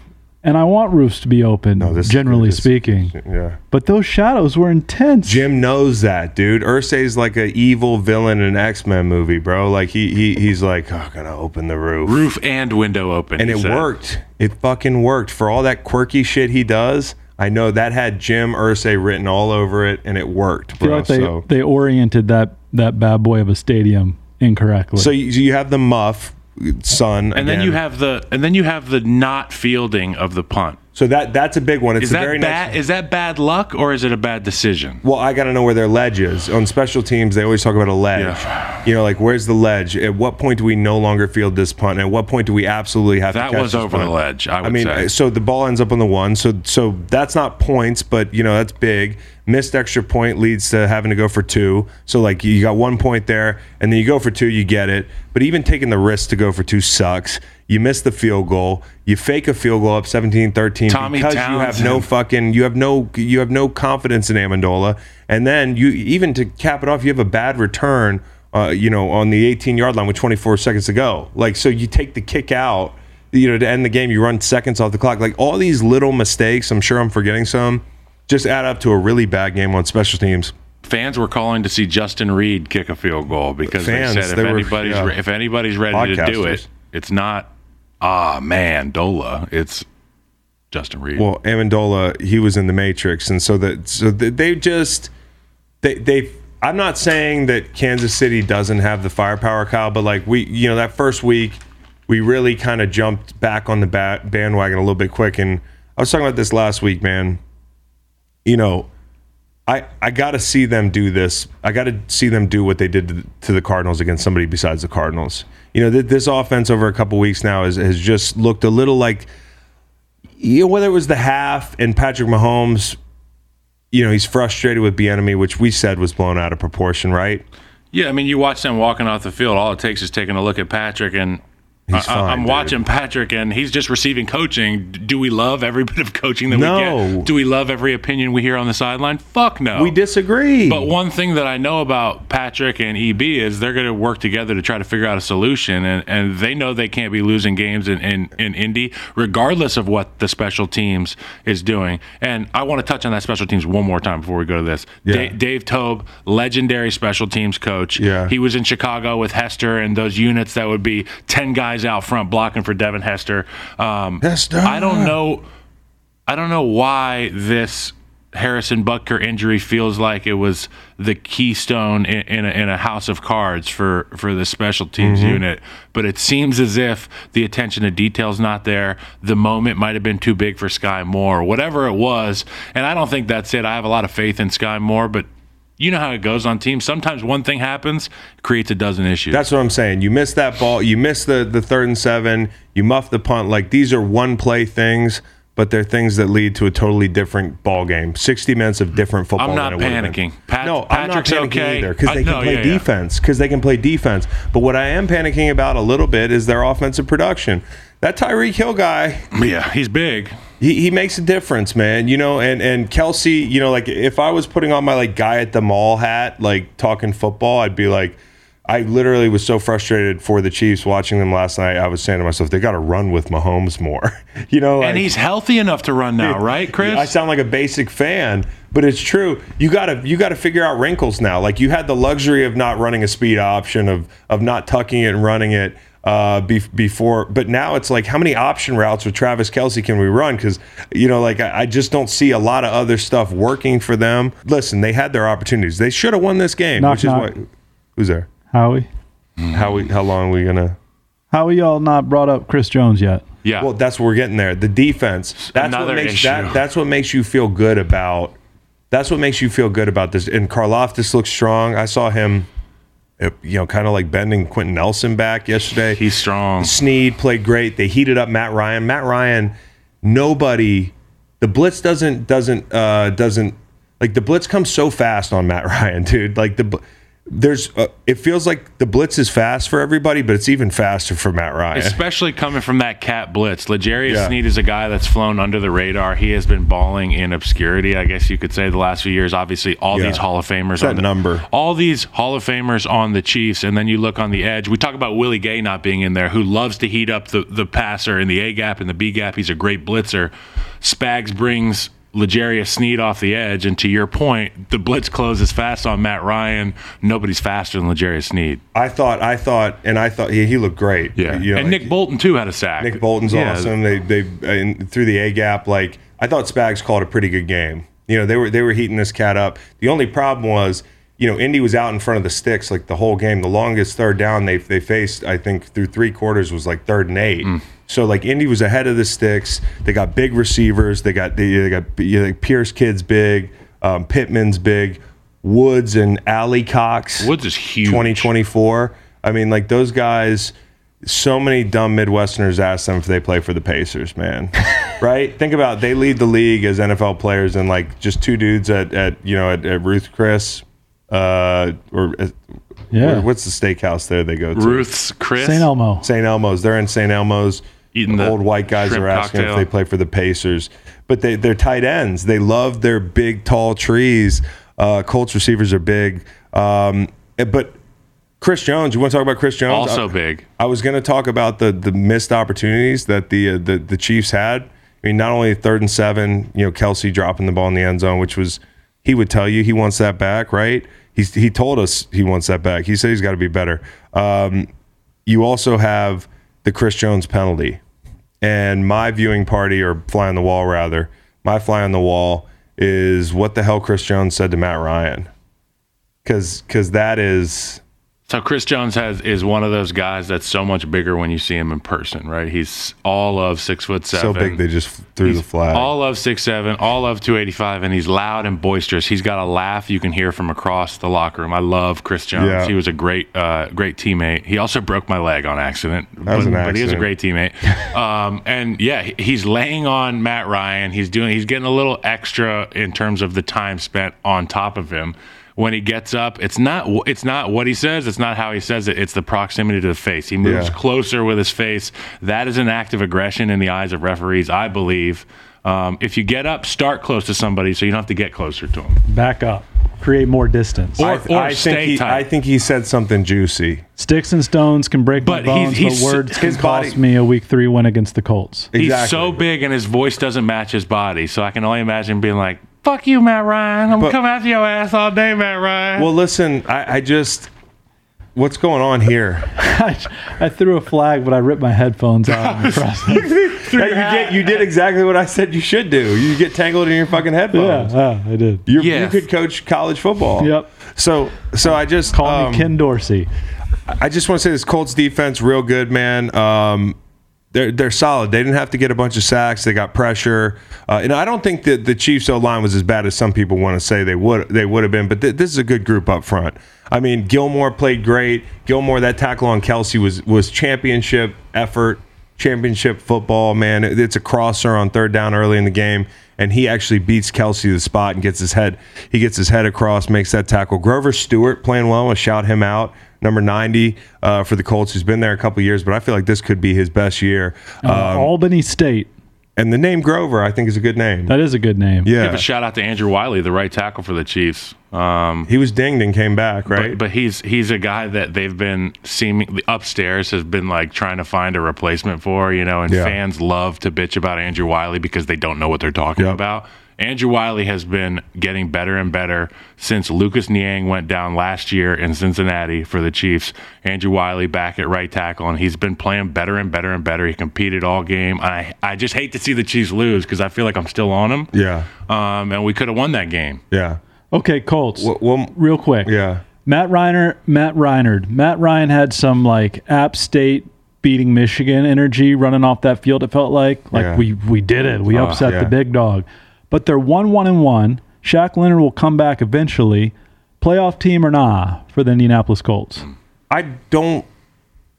I have to get through those Jacksonville Jaguars. Can I do a thing that's not? Can I do something that's frowned upon in sports media? Can I wait a week or two? Yeah, because their defense is solid enough that they can keep them in games. And maybe the Pierce kid, maybe they missed him a lot week 2. Home Tennessee, at Denver, home Jacksonville, at Tennessee, the next 4. I mean, that'll tell you all you need to know. I hate to be trendy, but Jags seem like the team to beat in that fucking division right now. I mean, they're winning big boy football games. So the Indy defense is good. I just mentioned that 30% on third down, 2.5 rushing yards. And the 8th time Mahomes has ever been under an 80 passer rating. That was against them. But again, if they're more aggressive, if they're the Chiefs of old, if they're not getting an I formation with 9 minutes to go up 14-10, low red, going run, and then a pass, like if they're the old Chiefs, they score and put that game away. It's 21-10. You want to be able to lean on your guys. You went and acquired all these offensive linemen last year. You don't have to get too. You kept the same. You retained the same 5 this year. They got better. Andy Heck's one of the best O-line coaches in the league. He says great teams are able to run the ball into the end zone or run the ball for a first down when everybody in the world knows you're going to run it. That's cool, Kyle. You have a Ford Raptor, right? Yeah. Okay, so like that Ford Raptor is mostly for decoration. Like, yeah, you can go off road, but you like just driving the Ford Raptor around town. Yeah. You got Patrick Mahomes, man. Like you don't need like those are like the big tires on my Tundra. You know, the Andrew Wiley and those guys. Like, yeah, we can do that, but we got Patrick Mahomes. We need to be aggressive when it's time to go put the game away, in my opinion. That's why you want the V6 Raptor, because it's faster, more fuel efficient. It's like getting the Z71 can't over park the that thing. High Same with Country the Chiefs or the LT. You don't need a Z71. Where are you? What are we doing? And Matt Ryan, 7 fumbles so far this year. That's a big cause for concern. A lot of fumbles. I mean, like he's just not holding on to the football. But again, like a bunch of comebacks, game-winning drives. You can read those stats somewhere else. Hey, what's up with these conference pride hats? Like, I know if you're in the NFC or the AFC. Oh, I don't even. All the coaches have AFC or NFC under a little banner under the logo on their hats. Oh, they're trying to make that work. Yeah. It's a big deal. Stupid hats. Bucks Packers, man. Let's hit this one before we move on to superlatives and the rest of it. But boring. Really boring. Just a boring game. And if you like defense, it wasn't. Rashawn Gary coming on. Vita Vea dropping in coverage. Spot dropping and blowing up a ball, and forcing turnovers, that sort of thing. But it was a sloppy game. Spot, drop. Shut them down, open up shop. Two things that stand out to me about Green Bay on offense, outside of the fact that Aaron Rodgers is awesome. Really blows. He finished it. The running game for the Packers is good enough to win them football games. And I think as a byproduct of their running game being legit and Aaron Jones being a stud, A.J. Dillon, all these guys, you can use a smash mouth style of play action protection. You're seeing a lot of left tackle, left guard pulling, a lot of counter pass, power pass. People have to respect the running game.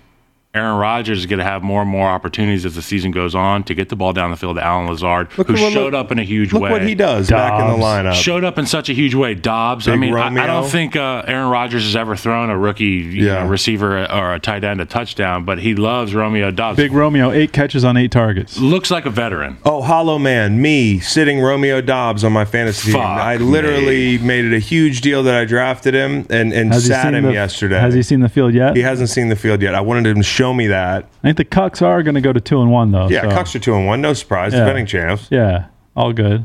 What are you? I'll be 3-0. Okay. Randall Cobb looks awesome. I like seeing Randall Cobb in the Packers uniform again. Randall Cobb, Cobb and Dobbs. Cobb and Dobbs. But to Kyle's point, I mean, they weren't great yesterday. Aaron Jones 12 for 36, A.J. Dillon 12 for 32, but the pass performance is somebody finish it. Is current expectation is indeed indicative of future success or something to that effect. Well, no, so they're going to be when they're not effective, you still have to respect it. You have to respect it. They can run the ball. This is not a team you're going to make a living running the ball on. That's right. Just you have to be able to make just enough plays, and then I think we get right down to the end of it. No Evans, no Godwin. No Evans, no Godwin. And I've said this all off season. And I was sitting in here yesterday. I was like, when they were trying to score, it kind of reminded me when the Chiefs were trying to score in the low red. Like last year, that's Gronk.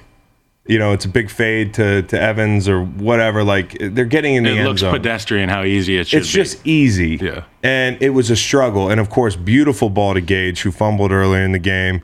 Big deal for him to make up. Not like Tom has a choice to go to anybody else. They just signed like Cole Beasley off the fucking practice squad. But Tom puts the ball in a perfect spot to Gage. I mean, behind him, that was a beautiful throw because he's going to get killed. And still got crushed. Going to be a pick if Brady doesn't put that behind him. But then they can't get the 2-point conversion, and that's the ball game. And of course, Rodgers afterwards is like, "Hey, the jumbotron guy fucked this up. I saw it." They were like, "Hey, Rodgers, what'd you think at the end of the game when there was a delay of game?" He was like, "Well, I did that." Essentially what he said. I don't get, because I watched the end of the game. Yeah. I know what happened. I also thought there was 2 DOGs and one was called, but what was he talking about? He was saying that the first leg game, which happens a lot, like the snap won't, I'm sure Rodgers has gotten the benefit of the doubt there before, but the snap comes, it's 0, they score, right? C0, way to beat, throw the flag. Yeah, and then they go 2-point conversion, the same thing happens. So what Rodgers is saying is that between those 2 plays, he let them know that he saw what he saw the down before, which is, it's like, hey, watch the tackle, watch the, watch holding on 74. I don't know if they would have called it if Rodgers didn't, open his third eye there. He really looked smug about the whole deal. Like he was happy. It's like super like, that was me. Sometimes there's guys on the jumbotron show you things they're not supposed to show you. That was so funny to me. Well, it's like jumbotron got up there and ran an ad for Moneyless Society or something. Hard cut. Joe Rogan. Ayahuasca. All right, so Fournette was huge again in the 2-minute drive. The one thing that was teach tape was the end of the game onside kick. Allen Lazard attacking the football, going to get it, and getting in the fetal position. Like, there was no gray area there. That was Allen Lazard's football. That's how you do that thing. He's a member of the houses. Rashawn Gary coming along, dude. Big fan of his. So explosive. Rhoback Activewear. Best way to describe Rhoback is best fit, best feel. When it comes to quality, Rhoback just blows it out of the park every time. First, Rhoback's new performance hoodies are a total game changer. Maybe the softest, stretchiest hoodies in the game. From college athletes to professionals to podcasters like me. People can't take them off. The best thing about wearing a Rhoback hoodie is when you see somebody else wearing it, you give them that nod because they know and you know. We get it. We're Rhoback guys. Second, Rhoback's performance polos are the only polos we wear. Even if you're not a polo guy, these polos are perfect for a night out or a day on the links with the boys. Their prints are cool too. Third, Rhoback's performance Q-zips bring a new meaning to the word comfortable. Perfect for a run around the block or a day in the office. They are the definition of versatile. Best part is NFL guys are rocking them all over the league. You know, you got guys like Quentin Nelson wearing them. We got our guy, friend of the program, Sam Hubbard, wearing them. It's fair to say they're taking over. Now, Alabama stud Will Anderson is the newest sponsored athlete. That's big news.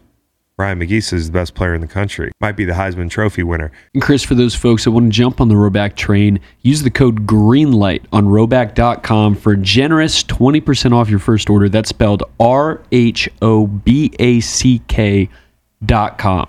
20% off your first order on all polos, Q-zips, hoodies, and tees with the code GREENLIGHT. Go check them out at Rhoback.com.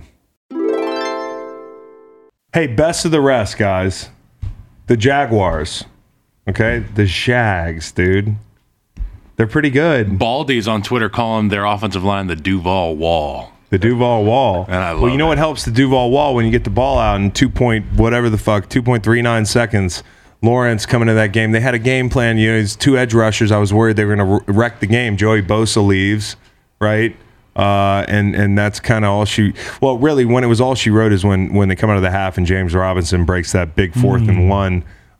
You know, as you know, a lot of the biggest runs come on short yardage. I mean, one broken tackle, you're gone. So I think more than anything, the Chargers had a chance to win this or keep in this game early. They had a drop on 3rd and 6. They dropped the ball in the end zone, I believe it was. And that was just, you know, from then, Jacksonville had dictated the terms of this game. And I personally, we were talking about this, Herbert shouldn't have been in the game probably that long. No, absolutely not. And one point about James, and I'm going to go back to Herbert, but one point about James Robinson, in the first quarter, he had an explosive run. That sets the tone. That's one of those first 15 plays we talked about. If we get this thing blocked up, you could hit your head on the goalpost. He damn near did. I think he got like 35, 40 yards on that first explosive read. It sends a message and sets the tone immediately to the front seven of that defense. They're going to be playing on their heels all day. And that sets up that quick passing game. That sets up the play action. But when we talk about Justin Herbert, I was pissed. I was really pissed. And I played on a team with Brandon Staley as a staff member. He coached Khalil Mack and the outside linebackers. I loved Brandon Staley. I love the way he interacted with his players. I think that he would know better than to keep a guy in down 38-10, taking shots, deep shots down the field and taking shots to the ribs. Yeah. Justin Herbert is the reason for the season if you're the LA Chargers. Brandon Staley's a real literal guy, isn't he? He just, like, everything's real literal with him. We're trying to win. I would be leading the charge on, you know, like, getting him out. Bro, like, abandon your plan. It's like you pay Chase Daniel however much that he's earned as the backup quarterback, and I've also played with Chase Daniel. He's ready to play. I thought they were going to roll with him. If you're down, apparently on the pregame warm up, they were practicing the intros. Chase Daniel intro happened, so people were writing he's going to start. Justin Herbert obviously comes out. You're down 38-10. I would be in my coach's ear on the sideline saying, "Get that guy out." And you know what? Unfortunately, most coaches are going to say, "Well, why don't you get him blocked?" I think tying a football game that can send you to the playoff, or, you know, like not going for the tie was bad, right? Is like a strategy deal. Like I thought this was bad in its own way. Like the risk of losing Justin Herbert or worsening that injury. And the thing is, you don't know how he's going to feel today until today. think that's a lot of the thing is like these guys are drugged up. Like we are zooted on Sunday. If you got a rib injury, I'm pretty sure they gave him that, he got a shot. He got a shot just like Tyrod Taylor. From Tyrod's doctor. Same doctor. Miller Lite mentioned fly on the wall of that room. Like, is there a joke? Like, hey, have you figured this out yet? Or I mean, probably. Or is the doc like, hey, I know where to go with this You one. got to tell a joke. The doc did good. The first third down Justin Herbert had, the guy, zip on the football. The guy's actually, there's a lawsuit pending right now. I know. So maybe it's not a joke time. But yeah, you take the shot, you go out there, you go down big, and he's still taking shots in a ball game that's well out of hand. He took a lot of shots. Exactly what the doctor said. He said, I have a lawsuit pending, so I'm not going to make a joke. I can't make a joke. I can't make a joke. This is not joke time. Because the lawsuit's done, I'll come back. We can joke. Herbert becomes a character witness against the doctor at that point. It's a mess. Now you got your all-pro left tackle, Rashawn Slater, in the training room next to your all-pro major defensive bicep end, injury, Joey Bosa. just reported. So you've got a quarterback that's gun shy because of the nature of his injury, and then you go take a look at that film, and he's taking shots from everywhere, all over the field, even late in the game. Bro, he didn't look gun shy on that shot to Guyton. I know what you mean, but boy, now that his left tackle's out, the week of preparation, they're going to have their backup in. So then against the scout team, scout DN might win a couple times. Then you get Justin Herbert second guessing protection. I'm just saying, if you take him out of this football game, it might lead to better things down the road. And to your point about the risk of keeping them in there, not only tonight, but tomorrow and the following weeks. Well, they got the Texans this week. Significant bicep for Slater. Now, it's significant. Mm-hmm. Oh, yeah. People had this team in the Super Bowl. I'm sorry. No bueno. It's going to be tough. I had this team in the Super Bowl. You did? Yeah. Against the Vikings. Yeah. Hey, just chill, all right? Yeah, I wasn't going to do that. Relax. They're 2-1, the Vikings. Yeah, they're still 2-1. They feel very 2-1 So to are me. the Bears. Hey, by the way, Dan, man, I love Dan. I love our guy Dan, but and he owned it, which I think was awesome, and I believe him. It's not just lip service. Like he's like, man, I regret that, and I'm sorry to my players. But the fourth and short, you got a chance to ice this ball game. That it goes against everything you stand for as the Detroit Lions now to not take that game into your own hands, dude, or punt it or punt. But I would have gone. The conservative move is to punt. The killer move is to go for it. The field goal try from 54 is not the move. No sense. To go up 6. And he was really aggressive early. He's winning all these analytics people over. Like he's the one meathead that these stat heads are like coming around on. And then you go and do that. But he took accountability for it. But at the end of the day, that's a loss. And it's not like the Lions lose close games in years past, and you're like, well, this is part of them trying to learn how to win and that sort of thing. And it is. But this is a team whose playoff window's open right now. It's the NFC. Even with Vikes to the Super Bowl, we were on Detroit. I think we were willing to accept after this week that Detroit might be the better team than Minnesota in that division moving forward. And maybe they still will be, but that's a tough one. They had a chance, man. Tough one. They had a chance. And with teams like the Saints looking shitty, there are spots opening up for you. They're usually the shoe-in to be in that last spot. It's like the Saints, even if they're not good, we're going to play the Saints in New Orleans. Mm-hmm. And the NFC West looks wounded, so you're having these are opportunities for you if you're Detroit, and maybe an Eagles hangover for Cousins and for Jefferson. Okudah had a really good day. I want to shout out Okudah. Great day by the numbers. 3 catches, 14 yards against Jefferson, and his pass coverage has been pretty good this year. I mean, Devontae Smith didn't have a day against him. 0 catches week 1. McLaurin, 2 catches, 22 yards. The guy played 10 games in 2 years, but who does Justin Jefferson have next week? He went from Slay to Okudah. He had a rough couple of weeks. I don't know, but they're in for it. Saints. Another tough week. That's gonna be a great matchup. I'm taking the under. Okay, and then another. We were talking about the Chargers earlier. They have in 2 weeks. Who? I want my baby back, baby back, baby back, baby back, baby back. We got the Chili's. The Chargers. They have the Browns, dude. They got Clowney, and they're gonna get some. It's gonna be ribs are gonna be on the menu for Myles Garrett and barbecue sauce and Khalil Mack. Barbecue sauce, which is the best part of that jingle. Barbecue sauce. Luke loves saying barbecue sauce. Chili's baby back ribs. The dude is in there. Do you see the video of these guys recording that track? No. Oh, the video's tremendous. You see what everybody looks like. They're like real musicians. Real musicians. Chili's. So 2 weeks from now, we're going to see how those ribs hold up because it's going to be, that's the... it's the cartilage. It's the cartilage, right? Let's hope he's healthy, for crying out loud. Carolina, New Orleans, I don't even want to talk about that. You know, they got everybody's out for them. The Saints already. You got a transverse fracture in Jameis Winston's back. He needs a backiotomy. I broke my back. Spinal. Olave went for 400 yards, which was neat. That's somebody had a good day.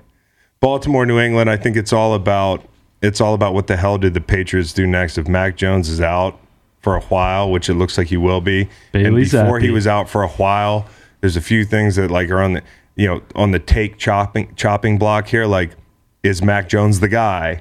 You know, Joe Judge and Matt Patricia. Like, what the hell are they doing? You know, and then he gets hurt. So it was a terrible day for them. 3 turnovers in the fourth quarter. They were big turnovers.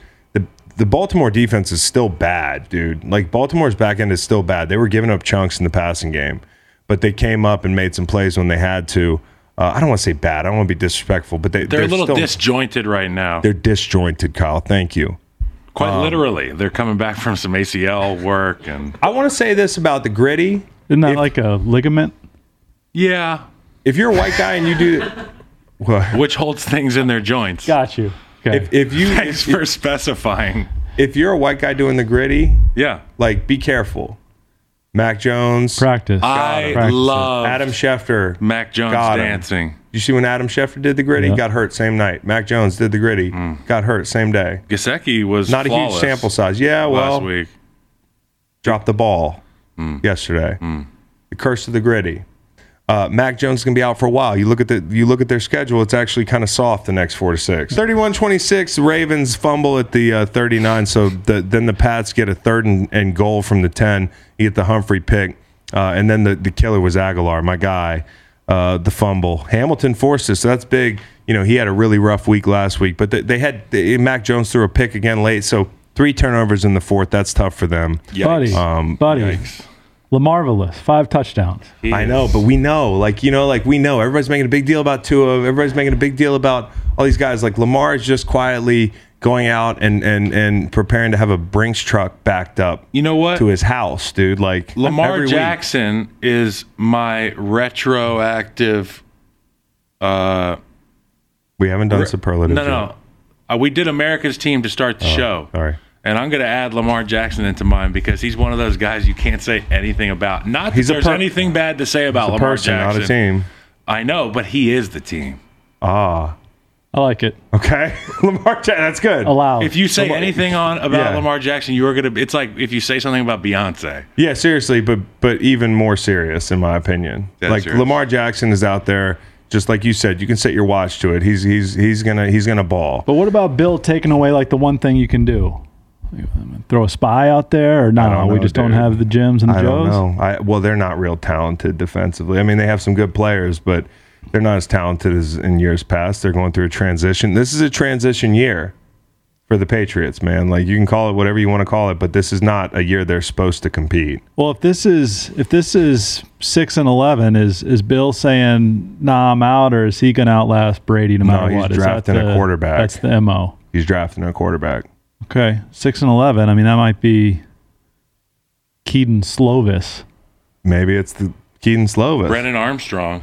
Might be Brennan Armstrong. Might be Brennan Armstrong. You never know.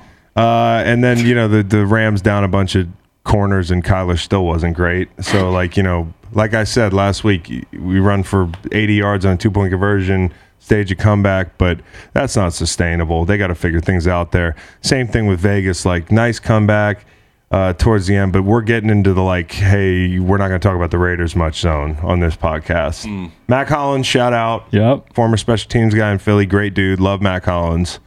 He's getting a lot of touches that would be going to Devontae if not for taking him away. Respectfully, Cowboy, I might feel better about Vegas than I do about Denver. 0-3 versus 2-1. Fair. I feel better about Denver. It's just better weather. I do like the Raiders in that head-to-head. And I think that's next week, right? Right? Denver and Vegas. I like the Raiders in that head-to-head. Get right week for Vegas. What do you think the line's going to be there? Where's the game? 4.5, 6.5. I will need to know where the game is. They would love to play an overreaction on the Broncos into this thing, but they won 11-10. So how does Vegas do that? No, they will do that. It's in Vegas. It's in Vegas. It's in Vegas. Okay, Denver's 2-1. Vegas is 0-3. I will say that the Denver Broncos are favored by 2.5. 1.5. They're going to be 2.5. It's going to be minus 1.5. Vegas is favored by 2. Holy Vegas. smokes. Wow. That's what I was thinking. Vegas minus 1.5 too, right? Well, you know what? Vegas is the establishment of Las Vegas is really they know we're all going to say that, right? The odds makers know that we're not going to bet smarter than we are. Yeah, that's a good line. That's the right line, and I'm going to take the Raiders. Yep. In fact, book it right now. I will too. Because everybody's going to jump on Denver right now. Yeah, that's my Did you see him the other night? No, I didn't. I had to go to bed because I had work in the morning, but I heard they won. Jump on Vegas. 11-10. You heard it here first on the Green Light Pod. We're all taking the Las Vegas Raiders. That's right. They might be America's team next week, Let's depending raid. on how much money we put. All right, let's do the let's raid. Let's raid. Oh, nice. Vegas country, let's raid. Vegas country, let's raid. Vegas country, let's raid. The autumn wind was All right. Let's go Miller Lite mentions. Football season brings back many traditions we know and love. Touchdown dances, pick sixes, strip sacks, game-winning sacks, tackles, hitting the quarterback, and watching it all with friends in a cooler of Miller Lite. The action on the field is reliable year after year. Pair it with the most reliable light beer, Miller Lite. My perfect Miller Lite situation. The air's crisp. The leaves are turning. I got a cooler full of Miller Lights. It's just warm enough to sit outside, maybe an outdoor TV. And I got about 12 to 16 of those bad boys in my cooler. And I have 3 friends over because I'm drinking responsibly. Miller Lite is the perfect beer for football Sundays because of the dependable taste. Your friends love it. It's got low calories and carbs. And it's just a sleek, beautiful can. Since 1975, Miller Lite has been a mainstay in the stadium, at the tailgate, and in your fridge. No matter how your team plays, Miller Lite always provides a winning experience. With only 96 calories and 3.2 carbs per 12-ounce serving, your only concern is the next third down conversion. And Miller Lite tastes like beer. Because if you're a beer lover, you don't want watered-down flavor. You want the original light beer. Football season brings back the big hits, so reach for the biggest of them all, Miller Lite. You can find Miller Lite pretty much everywhere beer's sold, or go to MillerLite.com/Greenlight for delivery options near you. It's Miller time, official beer partner of the Green Light Podcast. Celebrate responsibly. Miller Brewing Company, Milwaukee, Wisconsin. 96 calories and 3.2 carbs per 12 ounces. I can go get a nap. I'm up 2:30, falling asleep, looking at the condensed game of the Raiders and the Titans. Like, why am I doing this? We're not going to talk about these teams. I'll tell you why.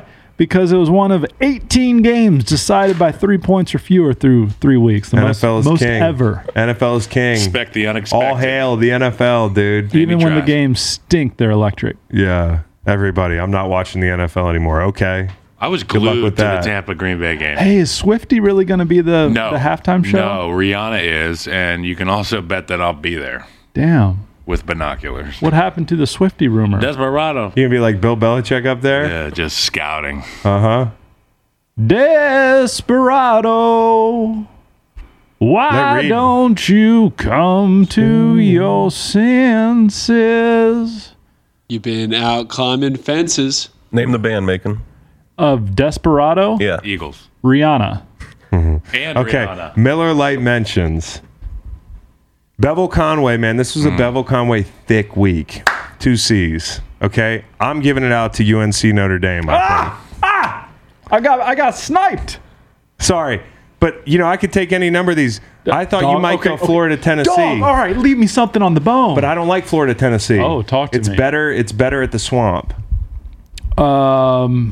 Maybe. I really do like that orange lid, the white jersey, the blue pant, which you're not going to get at the Swamp. And it's a lot of Tennessee orange, but I think it's beautiful. Neyland's so gorgeous. Yes. I want to make out with Neyland. Yeah, I'd make out with the swamp as well. Yeah. Yeah, BYU Wyoming deserves a Holy fucking... shit, dude. Hold on, this is good. No, this is good. We just have good taste. BYU Wyoming, okay? Yeah. Kansas City Indy should be in the conversation. Red team, blue team. Okay, if we got a red team on the field, we need a blue team on the field. We can't have these two red team games. Falcons, Chiefs. I love vomit all over my T-shirt. Like my Bevel Conway was roof open, window open, blue and white versus red and white. Yeah, see, there you Chiefs, go. Colts. There you go. It's like the Senior Bowl, you know. It's like an old video game. Yeah. When like in the MLB game in the 90s, the Reds would play the Blue Jays. It was simple. One team had a red helmet, one had a blue. Yankees, blue. Red Sox. Okay. What sucks about that is the turf itself in Indy, and we've talked about it. But I don't know if there's too many rubber pellets in there or what. Because when I saw Carolina Notre Dame, I had to look up to remind myself that they have turf down in Kenan Stadium now. They've had it for 3 years. Imagine if they had the fucking grass. I know. And so I looked up the brand. The brand is called AstroTurf, trademark. Real fucking. And it looks as close to grass as I've ever seen fake grass looking in Carolina at UNC. Now in Indianapolis, it doesn't, and the shadows bothered me. It's that Midwest grass. And I understand you guys and your colors, and it's a fine call. But okay. Let me try this one on for size, and then we'll move on. But K-State, Oklahoma. Under those, I mean, okay. They're the right picks. Wyoming, BYU, Oklahoma, K-State, Florida, Tennessee, Notre Dame, Carolina. It's pretty clear, though. It's pretty clear. Do we know uniforms or do we know uniforms? And I've got one more that I won't say, so I can have a Bevel Conway this week. Hit it. Okay. UCLA at Colorado. That was gold, Pretty. white, gold at Beautiful. gold, black, gold at Folsom. Oh, it's beautiful. UCLA won 45-17. So K-State, Oklahoma. I feel like the lights at that stadium are a little bit dim. They are, right? And with those unis, it could be 1993. Yeah, K-State I love it. and Oklahoma. I love it. I fucking love it. Okay, Hollow Man, me, Dobbs on the bench. Go ahead. Hollow Man, chalky butt punt, Trent Sherfield. Oh yeah, for sure. You got a ball. But who feels bad about that? Is it the up back? Yeah, Morstead was saying, dog, I got a punt. Yeah, you're right. Hollow Man will be Sky Moore in particular, but the special teams of the Chiefs. No question. Okay. Also, Brady, I almost want to give him an award just for breaking his knee brace for like absolutely nothing. Did you see that when he's a bit ornery during that game? He took off and ran like further than he's run in 3 years, and then slid like hard as fuck into the ground. And everybody was like, "Oh, is he okay? He's tripping. He's stumbling." His Don Joy got mangled. And anybody who's ever had a Don Joy, oh, it's so when frustrating. it comes undone, you're just like, "Can I get some help?" And then it's not getting on. And you're like, "Fuck it!" And you take it off. You chuck it. And you feel great because in New England they used to make the D linemen wear their knee braces in practice, and we used to game the fuck out of the system there. Sorry, Bill. Y'all remember Chopat straps? We used to put fake knee braces on. Chopat straps, they'd go right on your teletendon. You remember Copper Fit? Yeah. Yeah, that Brett company is Favre funded 100% with welfare money. Yeah. Hey, we've talked about Brett Favre twice now. I just don't know what else to say. If anybody's keeping receipts, it's fucking disappointing. Brett That's Favre how our government did some works. bad shit. Our government's fucked up too. He may be going to jail. Brett Favre. That's true. I'm glad we talked about Brett Favre first, though. Jeez. And I'm a little concerned that the Celtics might be part of the problem because they suspended Ime Udoka, but not Brett Favre. That's right. That's right. Double standard. Why didn't they suspend Brett Favre? Okay, best flight. I'm gonna give it to Doug Peterson, the Jags. Man, that's a long flight. Yeah, Kyle, you made a good point off camera, off mic. But that's a fucking big win for them. And I've been on a Doug Peterson flight. It's awesome. You're back there, might be sipping a little Crown, you know, and then all of a sudden you look up and Doug's leaning on your chair. He's like, "How we doing, guys?" He's a big "How we doing, guys" guy. You know, he comes back with the smile on his face. He's not back there. Big old head. Just fucking, you're happy to see Doug, man. When Doug comes back he doesn't abuse the right to come to the back of the plane. Well, he should have us in the front of the plane, Doug. We should fly those guys first class. That was one thing I wasn't a big fan of. But Doug is a great guy to fly with, man. He comes to the back and checks in on guys. So I'll give him best plane ride. You spoke about the Crown, Chris. Yeah. The Minnesota Vikings are going to London Town, all right? Oh, yeah. They're going to face the Saints. London Town was the 6th studio album by the British-American rock group Wings. It was released in March 1978. London Town charted in the top 5 positions in the UK and the US. It failed to repeat the success of Wings' 3 previous albums, however, and received mostly unfavorable reviews from music critics. The lead single, With a Little Luck, was a #1 hit in the US, but the album's subsequent singles achieved only minor chart success. Also recorded during the sessions was the 1977 non-album single Mull of Kintyre, which until 1984 was the best-selling single in UK chart history. So the Vikings get the win over the Lions, and then they get to go to the greatest place on earth, London, England. And New Orleans is a band on the run right now. They feel like a band on the run. Worst plane ride. Minnesota. Threw you off there that I have a New Orleans Saints. Hey, Band on the Run's a fucking jam, dude. That is a jam, dude. Purple Haze, yeah. So the Saints have to also fly to London, but they went directly from Charlotte, North Carolina to London. Inside info, K2, shout out. Yeah. And Jameis is flying with broken backs. I mean, he's got multiple broken backs. Transverse. They go over a little turbulence over the Atlantic Ocean. Fractures. You go over a little turbulence there, it's problematic. Kalo, best and worst. I hate flying across the ocean. It's sketchy. As if you wouldn't die in a plane crash over America. Like sometimes, especially if it's at night over the ocean, I'm like, we're going to crash. If by chance I fucking survive, I'm going to be in the dark dealing with sharks. Bro, have you ever seen Sully? Yeah, it doesn't work like that. Best plane ride. You ever seen Sully. Castaway? Castaway was like those Clemson corners Saturday. They were like Tom Hanks in Castaway, just on an island, no help. My best plane ride was the Cincinnati Football Bengals. They win by 2+ possessions. Hard to do in this National Football League, especially if you're a winless team. Ooh, Trey Hendrickson, shout out to Trey Hendrickson. 2 sacks, forced fumbles. The guy showing up. He wasn't in the stat column earlier, but you and I talked about this. You don't have to be in the stat column in order to affect the game. To affect the game. But shout out to Trey. He got on the stat column. And when the defensive linemen are happy on the flight home after a win, we set the tone. It's a party. You know what I mean? We set the tone. Worst flight, Raiders.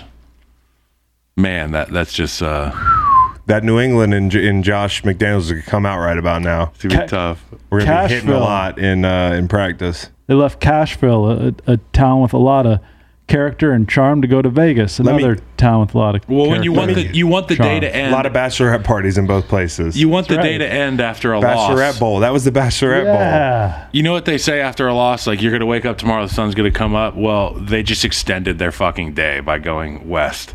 Tennessee celebrated the Bachelorette Bowl by almost giving it up. I don't know. I imagine that a lot of those chicks are like, we're just here for a good time. Yeah. We don't want to close any deals. I don't know about any of Were there any fumbles that weren't lost? Strip tease. Jeez. That was good. Thanks. Hey. Up here. Thanks. All right. So, worst plane ride, easily the Bills, dude. Easily the Bills. Talk about, there's nothing worse than getting more dehydrated after you play in a sauna and losing. And just the way the injuries hurt after a hot game.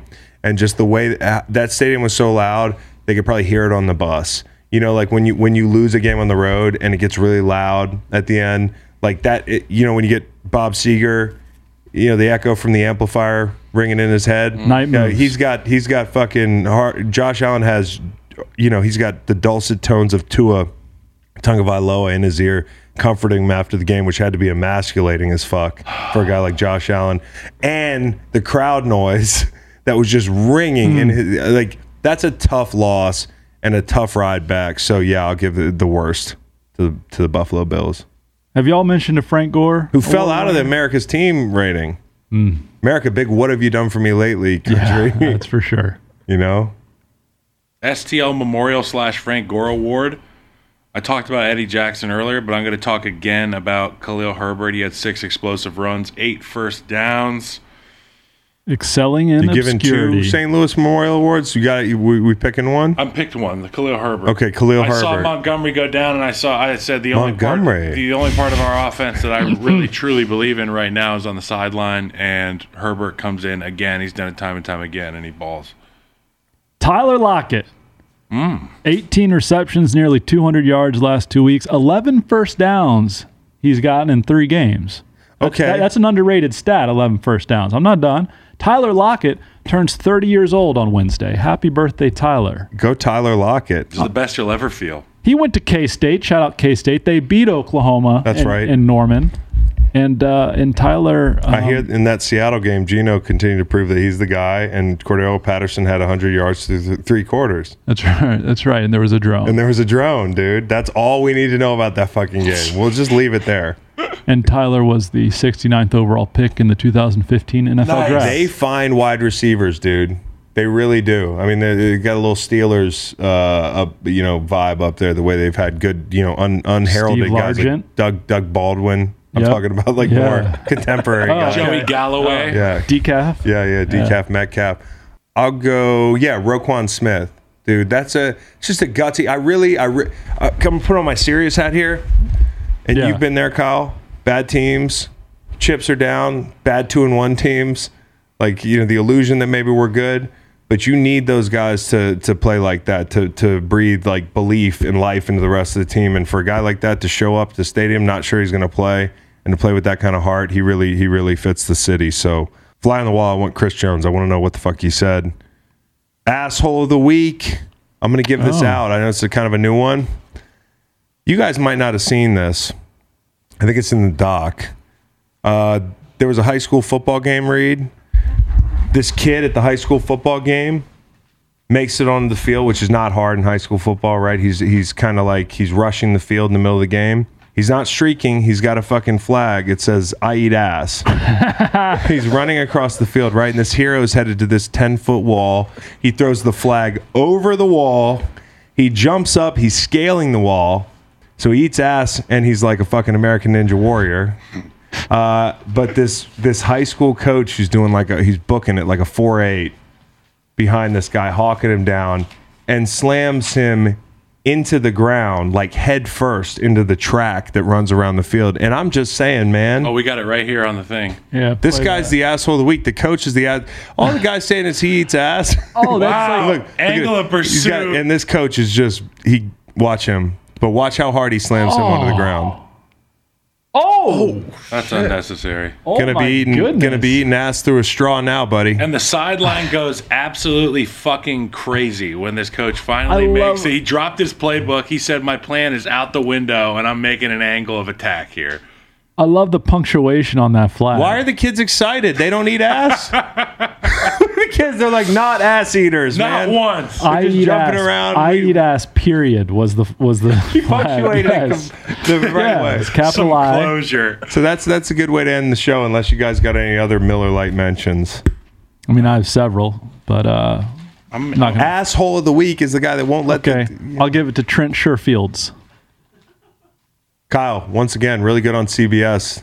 Really good on CBS. Great on Greenlight Game Pod. ball. I'm giving the game ball to Kyle Long. Thank you. Oh, Cam Robinson and Jawan Taylor to sound smart. Okay.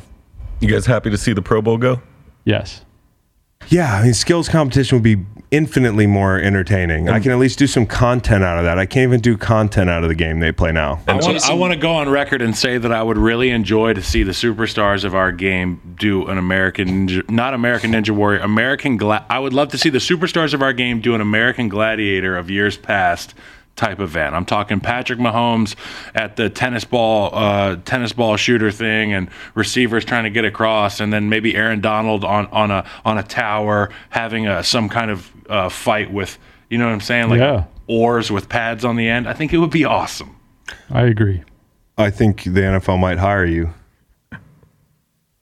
They already have. Chris. Yeah. Take care. We'll be back Wednesday with maybe one of the best pass rushers in the game, but who also might have lost this week, and maybe he doesn't want to come on, so I don't want to say who it is.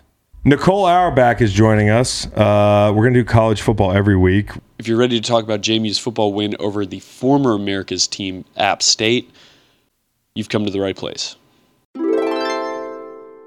So as promised, every week, Nicole Auerbach, we got her right back with us. She's going to talk to us about college football. I feel like the season's almost, I mean, what are we, over a third of the way home now, or we're just approaching a third of the way home now. So it's freaking flying by. Scott Van Pelt said it the other day. He said, cherish it, because it really does move fast.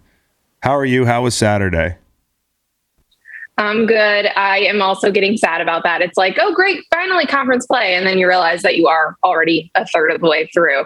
I feel like there was a little bit of a hangover for some of these teams. I mean, like coming off of big ones last week, and there were smugly games, stayed up late trying to find USC, Oregon State. Yeah. That was how the night ended, because I do not have Pac-12 network. So it was an interesting one. I think we learned some stuff about some of these teams and are still waiting on others, but we are thriving. I've become an energy drink person to get through these Saturdays. I know you do marathons on Sundays, so you know. What's the energy drink of choice?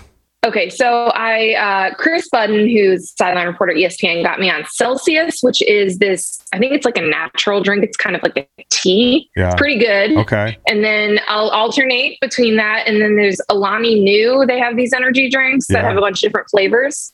So yeah, unfortunately, definitely way worse for my health, but I have become one of these energy drink people. As a guy who can't drink coffee, admittedly, and I hate to say this, I've started on those little Zen things you've seen a bunch of dudes tweeting about, you know, like the little nicotine vessels. That's my coffee. That's my energy drink. So I'll have to try those, though. That sounds healthier. Okay, Nicole, like, who's affected the most when it comes to your confidence in them based on yesterday's close win? Ooh, that is a good question. Okay, I was not that concerned about Georgia. Right. I feel like they have shown us enough that they're allowed to have a clunker. Mm-hmm. Let's say Michigan, I don't really feel like it was that close, but I see where people were, you know, JJ McCarthy had his moments where he looked young, he looked inexperienced, he looked new. But, you know, I think that game went ultimately about how I said. I think next week when they play Iowa, that's where we could have some cause for concern. I'm definitely concerned about Oklahoma because they lost. Right. I think they were like a team that I had in my top 10 overall.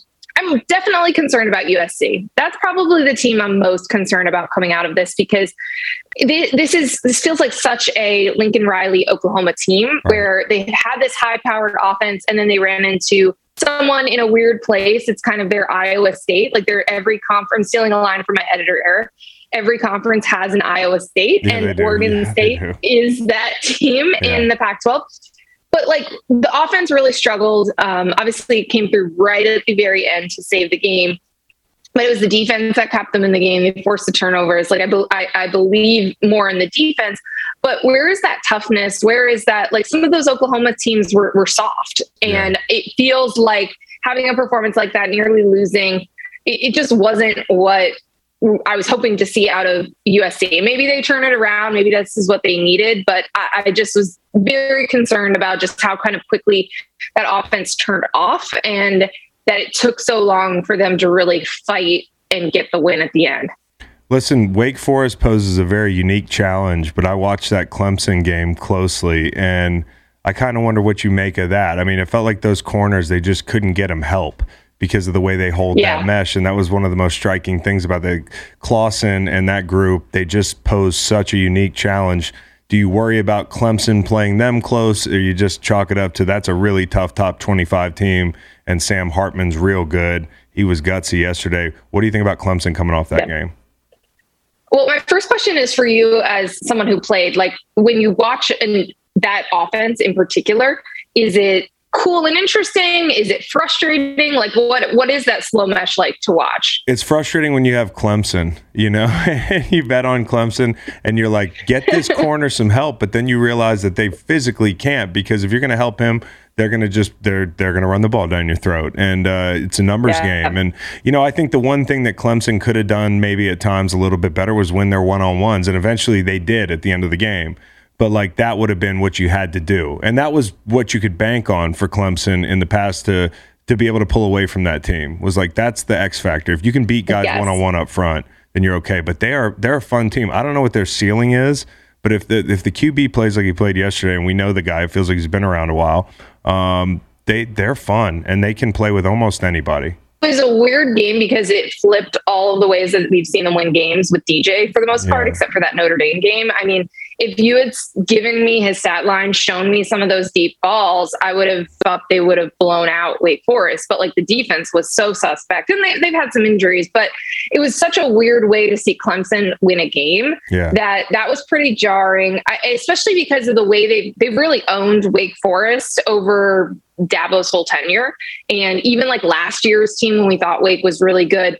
So it killed me for Sam Hartman. I mean, he played so well. And the good part was I did see a lot of the draft guys talking about just how many scouts and people, front office folks will be watching that tape of Sam Hartman. But yeah, I feel like you did learn something about Clemson's offense, that it can exist, that it can be explosive, that DJ can throw those balls, which we hadn't seen. But yeah, now I'm concerned about the defense. I don't really know what to make of them. They got NC State next week. These two games, if they win them both, they're in the driver's seat for the Atlantic again. So like after all this and all this hand-wringing over them, we may just be back in the same place where they win the ACC. So who knows? But I think between this week and next week, we'll have a much better idea. Somebody texted me. They were like, you didn't know you were betting against Andrew Luck, did you? Because like Hartman, I feel like is going to surprise some people as we approach, April, and people talking about, a draft-heavy quarterback heavy draft class rather, and he's one that people kind of just forget about. I think a lot of people chalk it up to the system, but he makes a lot of throws. So, and a great beard. The guy's got a great beard. We love Hartman, dude, on this podcast. I hated rooting against him. How about, what's the best quarterback redemption story so far this year? Because I feel like a few of them, we were talking offline and you mentioned there's a bunch of guys that have been written off by their fan bases, and now they're back in the mix and they're having success. Yeah, it's a great example of the good of the transfer portal when everyone was all fear-mongering before it came in. I mean, you see guys, Michael Penix Jr. was hurt a lot at Indiana, frustrated that fan base with a lot of picks and inopportune times. He's having a great season. Washington is undefeated. He's playing better than he ever did, actually, even when he was healthy at Indiana. Adrian Martinez, though, might be the best story because he was blamed for so much at Nebraska, and some of it was on him. He did have a lot of turnovers that cost them games sometimes, but what a life upgrade to get to leave Nebraska, which obviously already fired Scott Frost, already still dysfunctional, go to Kansas State. They lost a week ago, but you just saw Oklahoma totally destroy Nebraska, your old school, that fan base that was frustrated with you. You have the game of your life. I loved the bow as a celebration. Like, that was just an incredible one at the end when he knew the game was wrapped up. But just an incredible individual performance. Hendon Hooker going from Virginia Tech to Tennessee, also a great one, a great story. He's also playing, like, these guys are playing better than they ever did at their old place. And it's such a great story. Love Hooker having success in Tennessee and not in Blacksburg. I mean, just love that. And so, yeah, like, I'm happy for all these guys. And I'm happy for college football because it feels like you were watching Tennessee, Florida yesterday. And although Tennessee kind of had the game at arm's length, like, Florida wouldn't go away. It's a fun game again. Like, it's been a fun game, but these are two pretty good teams. They're talented teams. And Tennessee's ceiling, we're yet to find out what that is. So how about Kansas not being ranked? Okay, this is what I'm very, very upset about. For weeks, we're like, making it a meme, right? But it's like ranked coward, right? Ranked Kansas cowards, like, do it. Mm-hmm. And it just feels like this is such a brand name issue. The fact that they're not ranked yet based on what we've actually seen them do.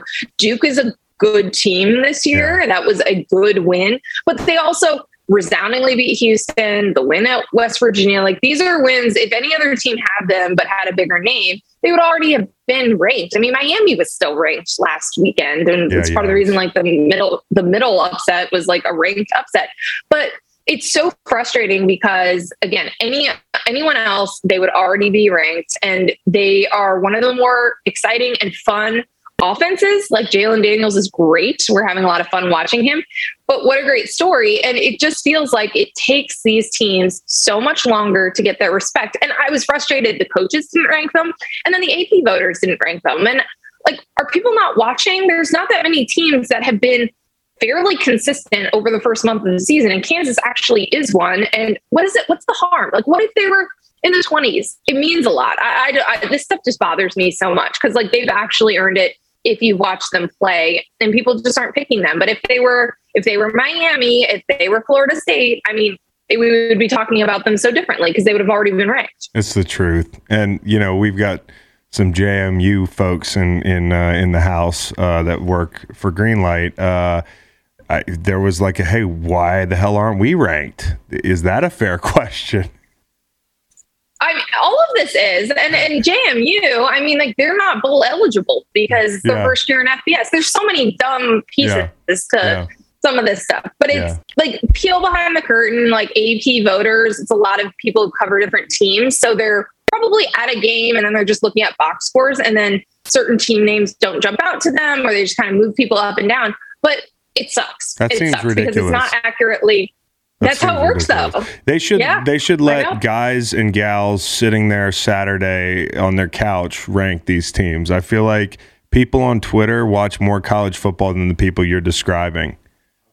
Couch poll. And they'll tell you that too, because it's so hard to watch everything or catch up on everything when you're at a game. Yeah. But that's just how it's always worked. And so, but again, you would think that like the Kansas story would have like crossed over, would have been something that we all would have seen. But it's frustrating. And again, like it's sort of like Clemson started the season probably way higher than they should have. And again, they haven't lost. They've looked good at times.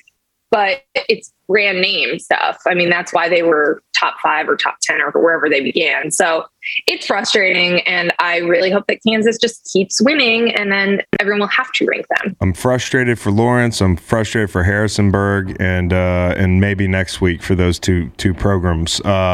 Nicole, thank you so much for joining us. Yep. Anytime. Looking forward to chatting next week. Yep. See you next week.